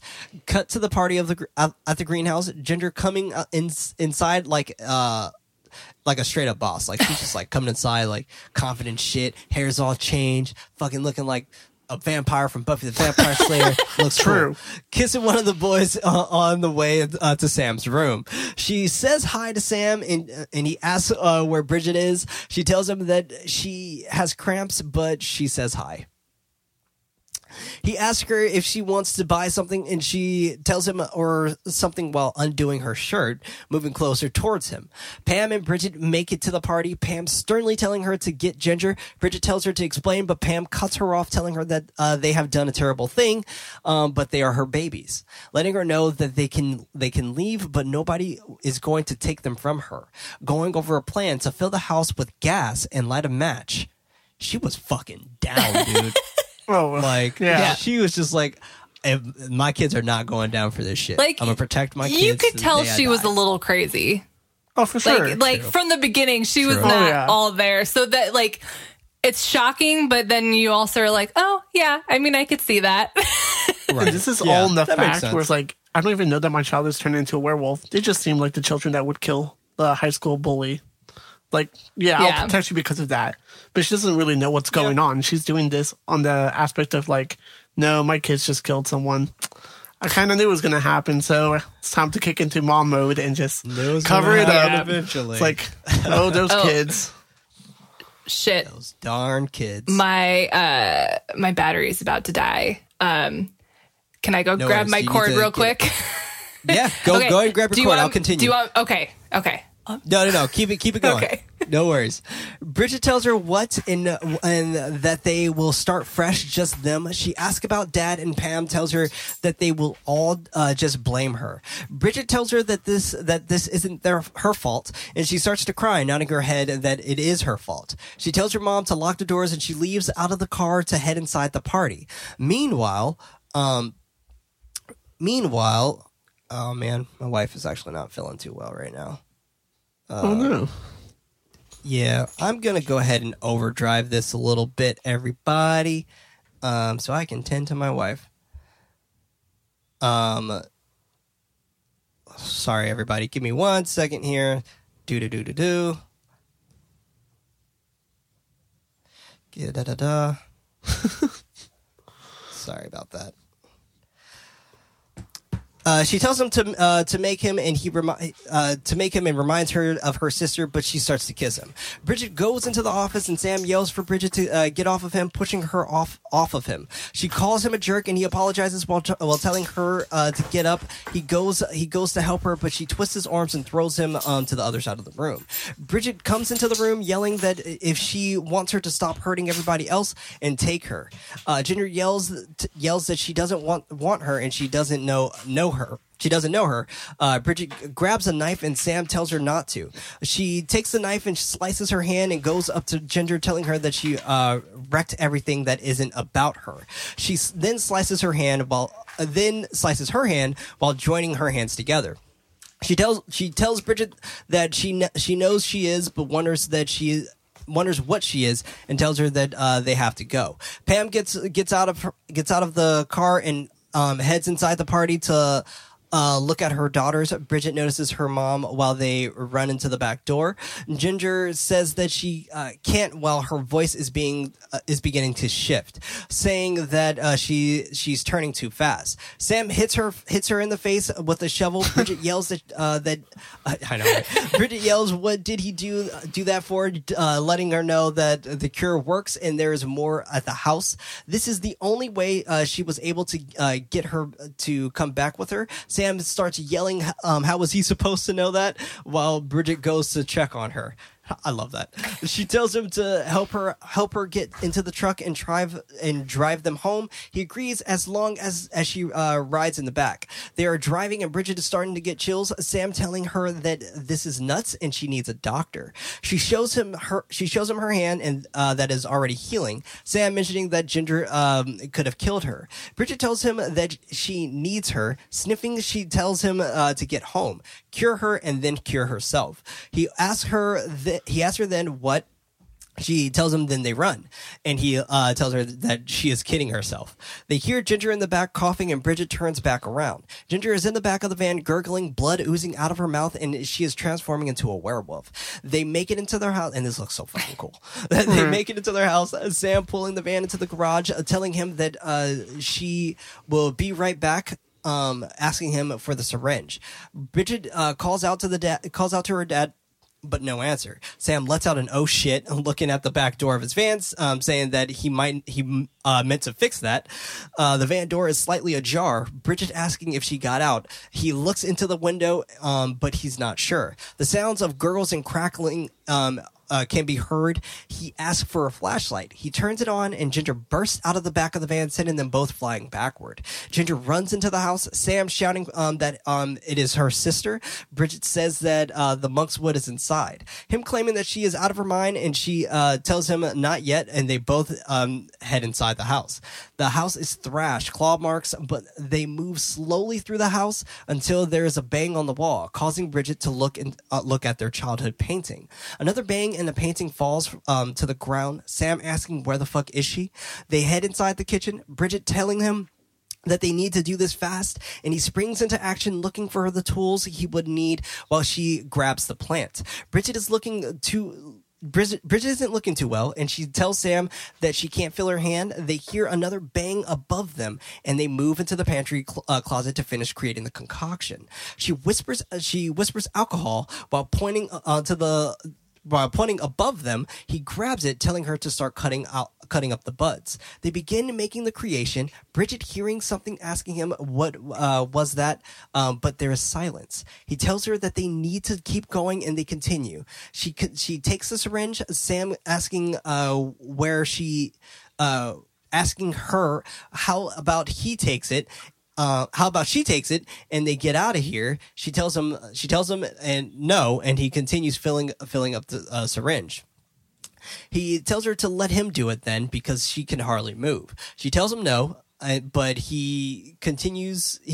But he tells her that she can't do it by herself. He will take the needle. She leads Ginger into the living room, and they are done.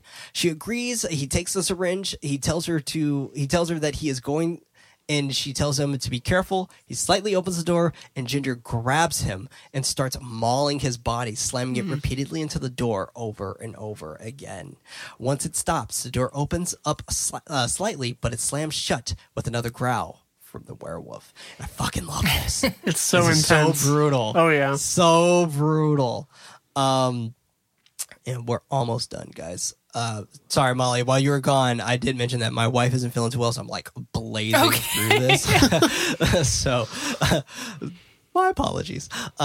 Bridget turns off her light and tries to control her panting as the creature growls on the other side of the door once it stops and comes out of the room.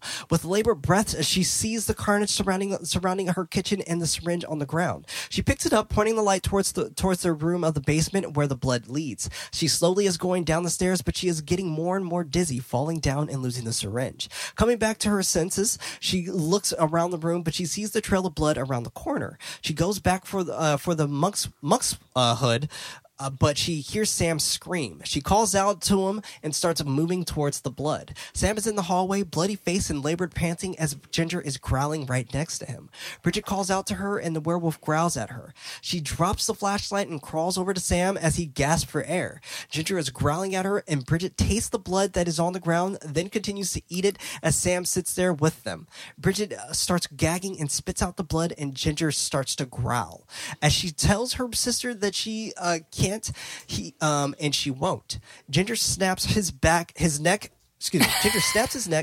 and and Bridget starts to run as Ginger starts to chase her through the downstairs area. Bridget runs behind something, and she is not able to get Bridget, so she gives up for now.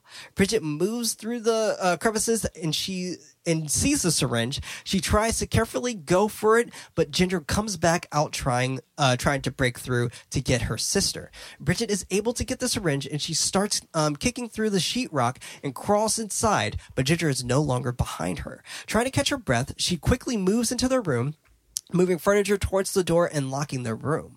She grabs the knife in their drawer and moves back out of the hallway where a low growling can be heard. She looks in that direction as the chesty growl comes closer, and she moves backwards. Ginger slowly crawls her way into the room, Bridget trying to convince her that it is her, but Ginger is moving closer and closer towards her. She holds out the monk's hood, asking Ginger if she wants it, and the growling creature while jolting forward, causing Bridget to fall backwards. Bridget yells that she isn't dying in this room with her and jumps on the bed as Ginger grabs her, snarling and growling. As Ginger grabs her, snarling and growling, wondering why Ginger isn't trying to kill her. Bridget notices the knife that is impaled into her side. She throws Ginger off of her and moves to sit at the wall, looking at all of the pictures of them together, accepting her sister's fate. She begins to cry and notices the syringe in her hand. She looks back at Ginger's dying new form, and she starts to sob, moving closer to her sister to lie down on her slowly breathing body until it stops. This is such a powerful death scene. Yeah. Such a powerful, powerful death scene. She starts to lightly sob as we see her on top of Ginger, and then credits. Yep. What a fucking beautiful movie. And I also love that shot is like essentially the same framing as one of the first times we see them together. When they do the out by 16 or down the scene and hold hands, that's like the same framing as when she's with her sister, she dies. It's so good. That's so magnificent. So good. So magnificent. Oh, my goodness. But let us know, everybody, what you thought of Ginger Snaps over on Twitter at GoodNightLife. I'm actually going to be doing the movie facts at the end of the credits. So just a little heads up for everyone else there. But our next month is going to be Toxic Relationships Month because Valentine's Day, why not? But we are going to be starting with the film Unsane, which I'm actually very excited to chat about. But thank you, Molly, for joining us once again. Yes. It's been an absolute pleasure. You are definitely more than welcome to come on back to this show. You have been an absolute blast. We actually got to get you in here for an interview one of these days, so we definitely got to set that on up. But this was Nightlight, a horror movie podcast. I was one of your hosts, Prince, also known as Head Knight, and alongside me we had Freddie. Always keeping it spoopy. Also known as Nighty Night. Our efforts to get our show out is not enough. We need your help to spread us out to more ghoulish nights. Rating us with 5 stars is very helpful, but we would love for you to recommend this podcast to someone who would actually enjoy it. You can further support the show over at patreon.com/goodnightlife, and that site with a what? Okay. By pledging on Patreon, you have access to the show ad-free and early as Monday. If you don't have any bucks to toss, don't worry. An episode is released every Friday on most podcast services around the world. And remember, everybody, don't forget your nightlight.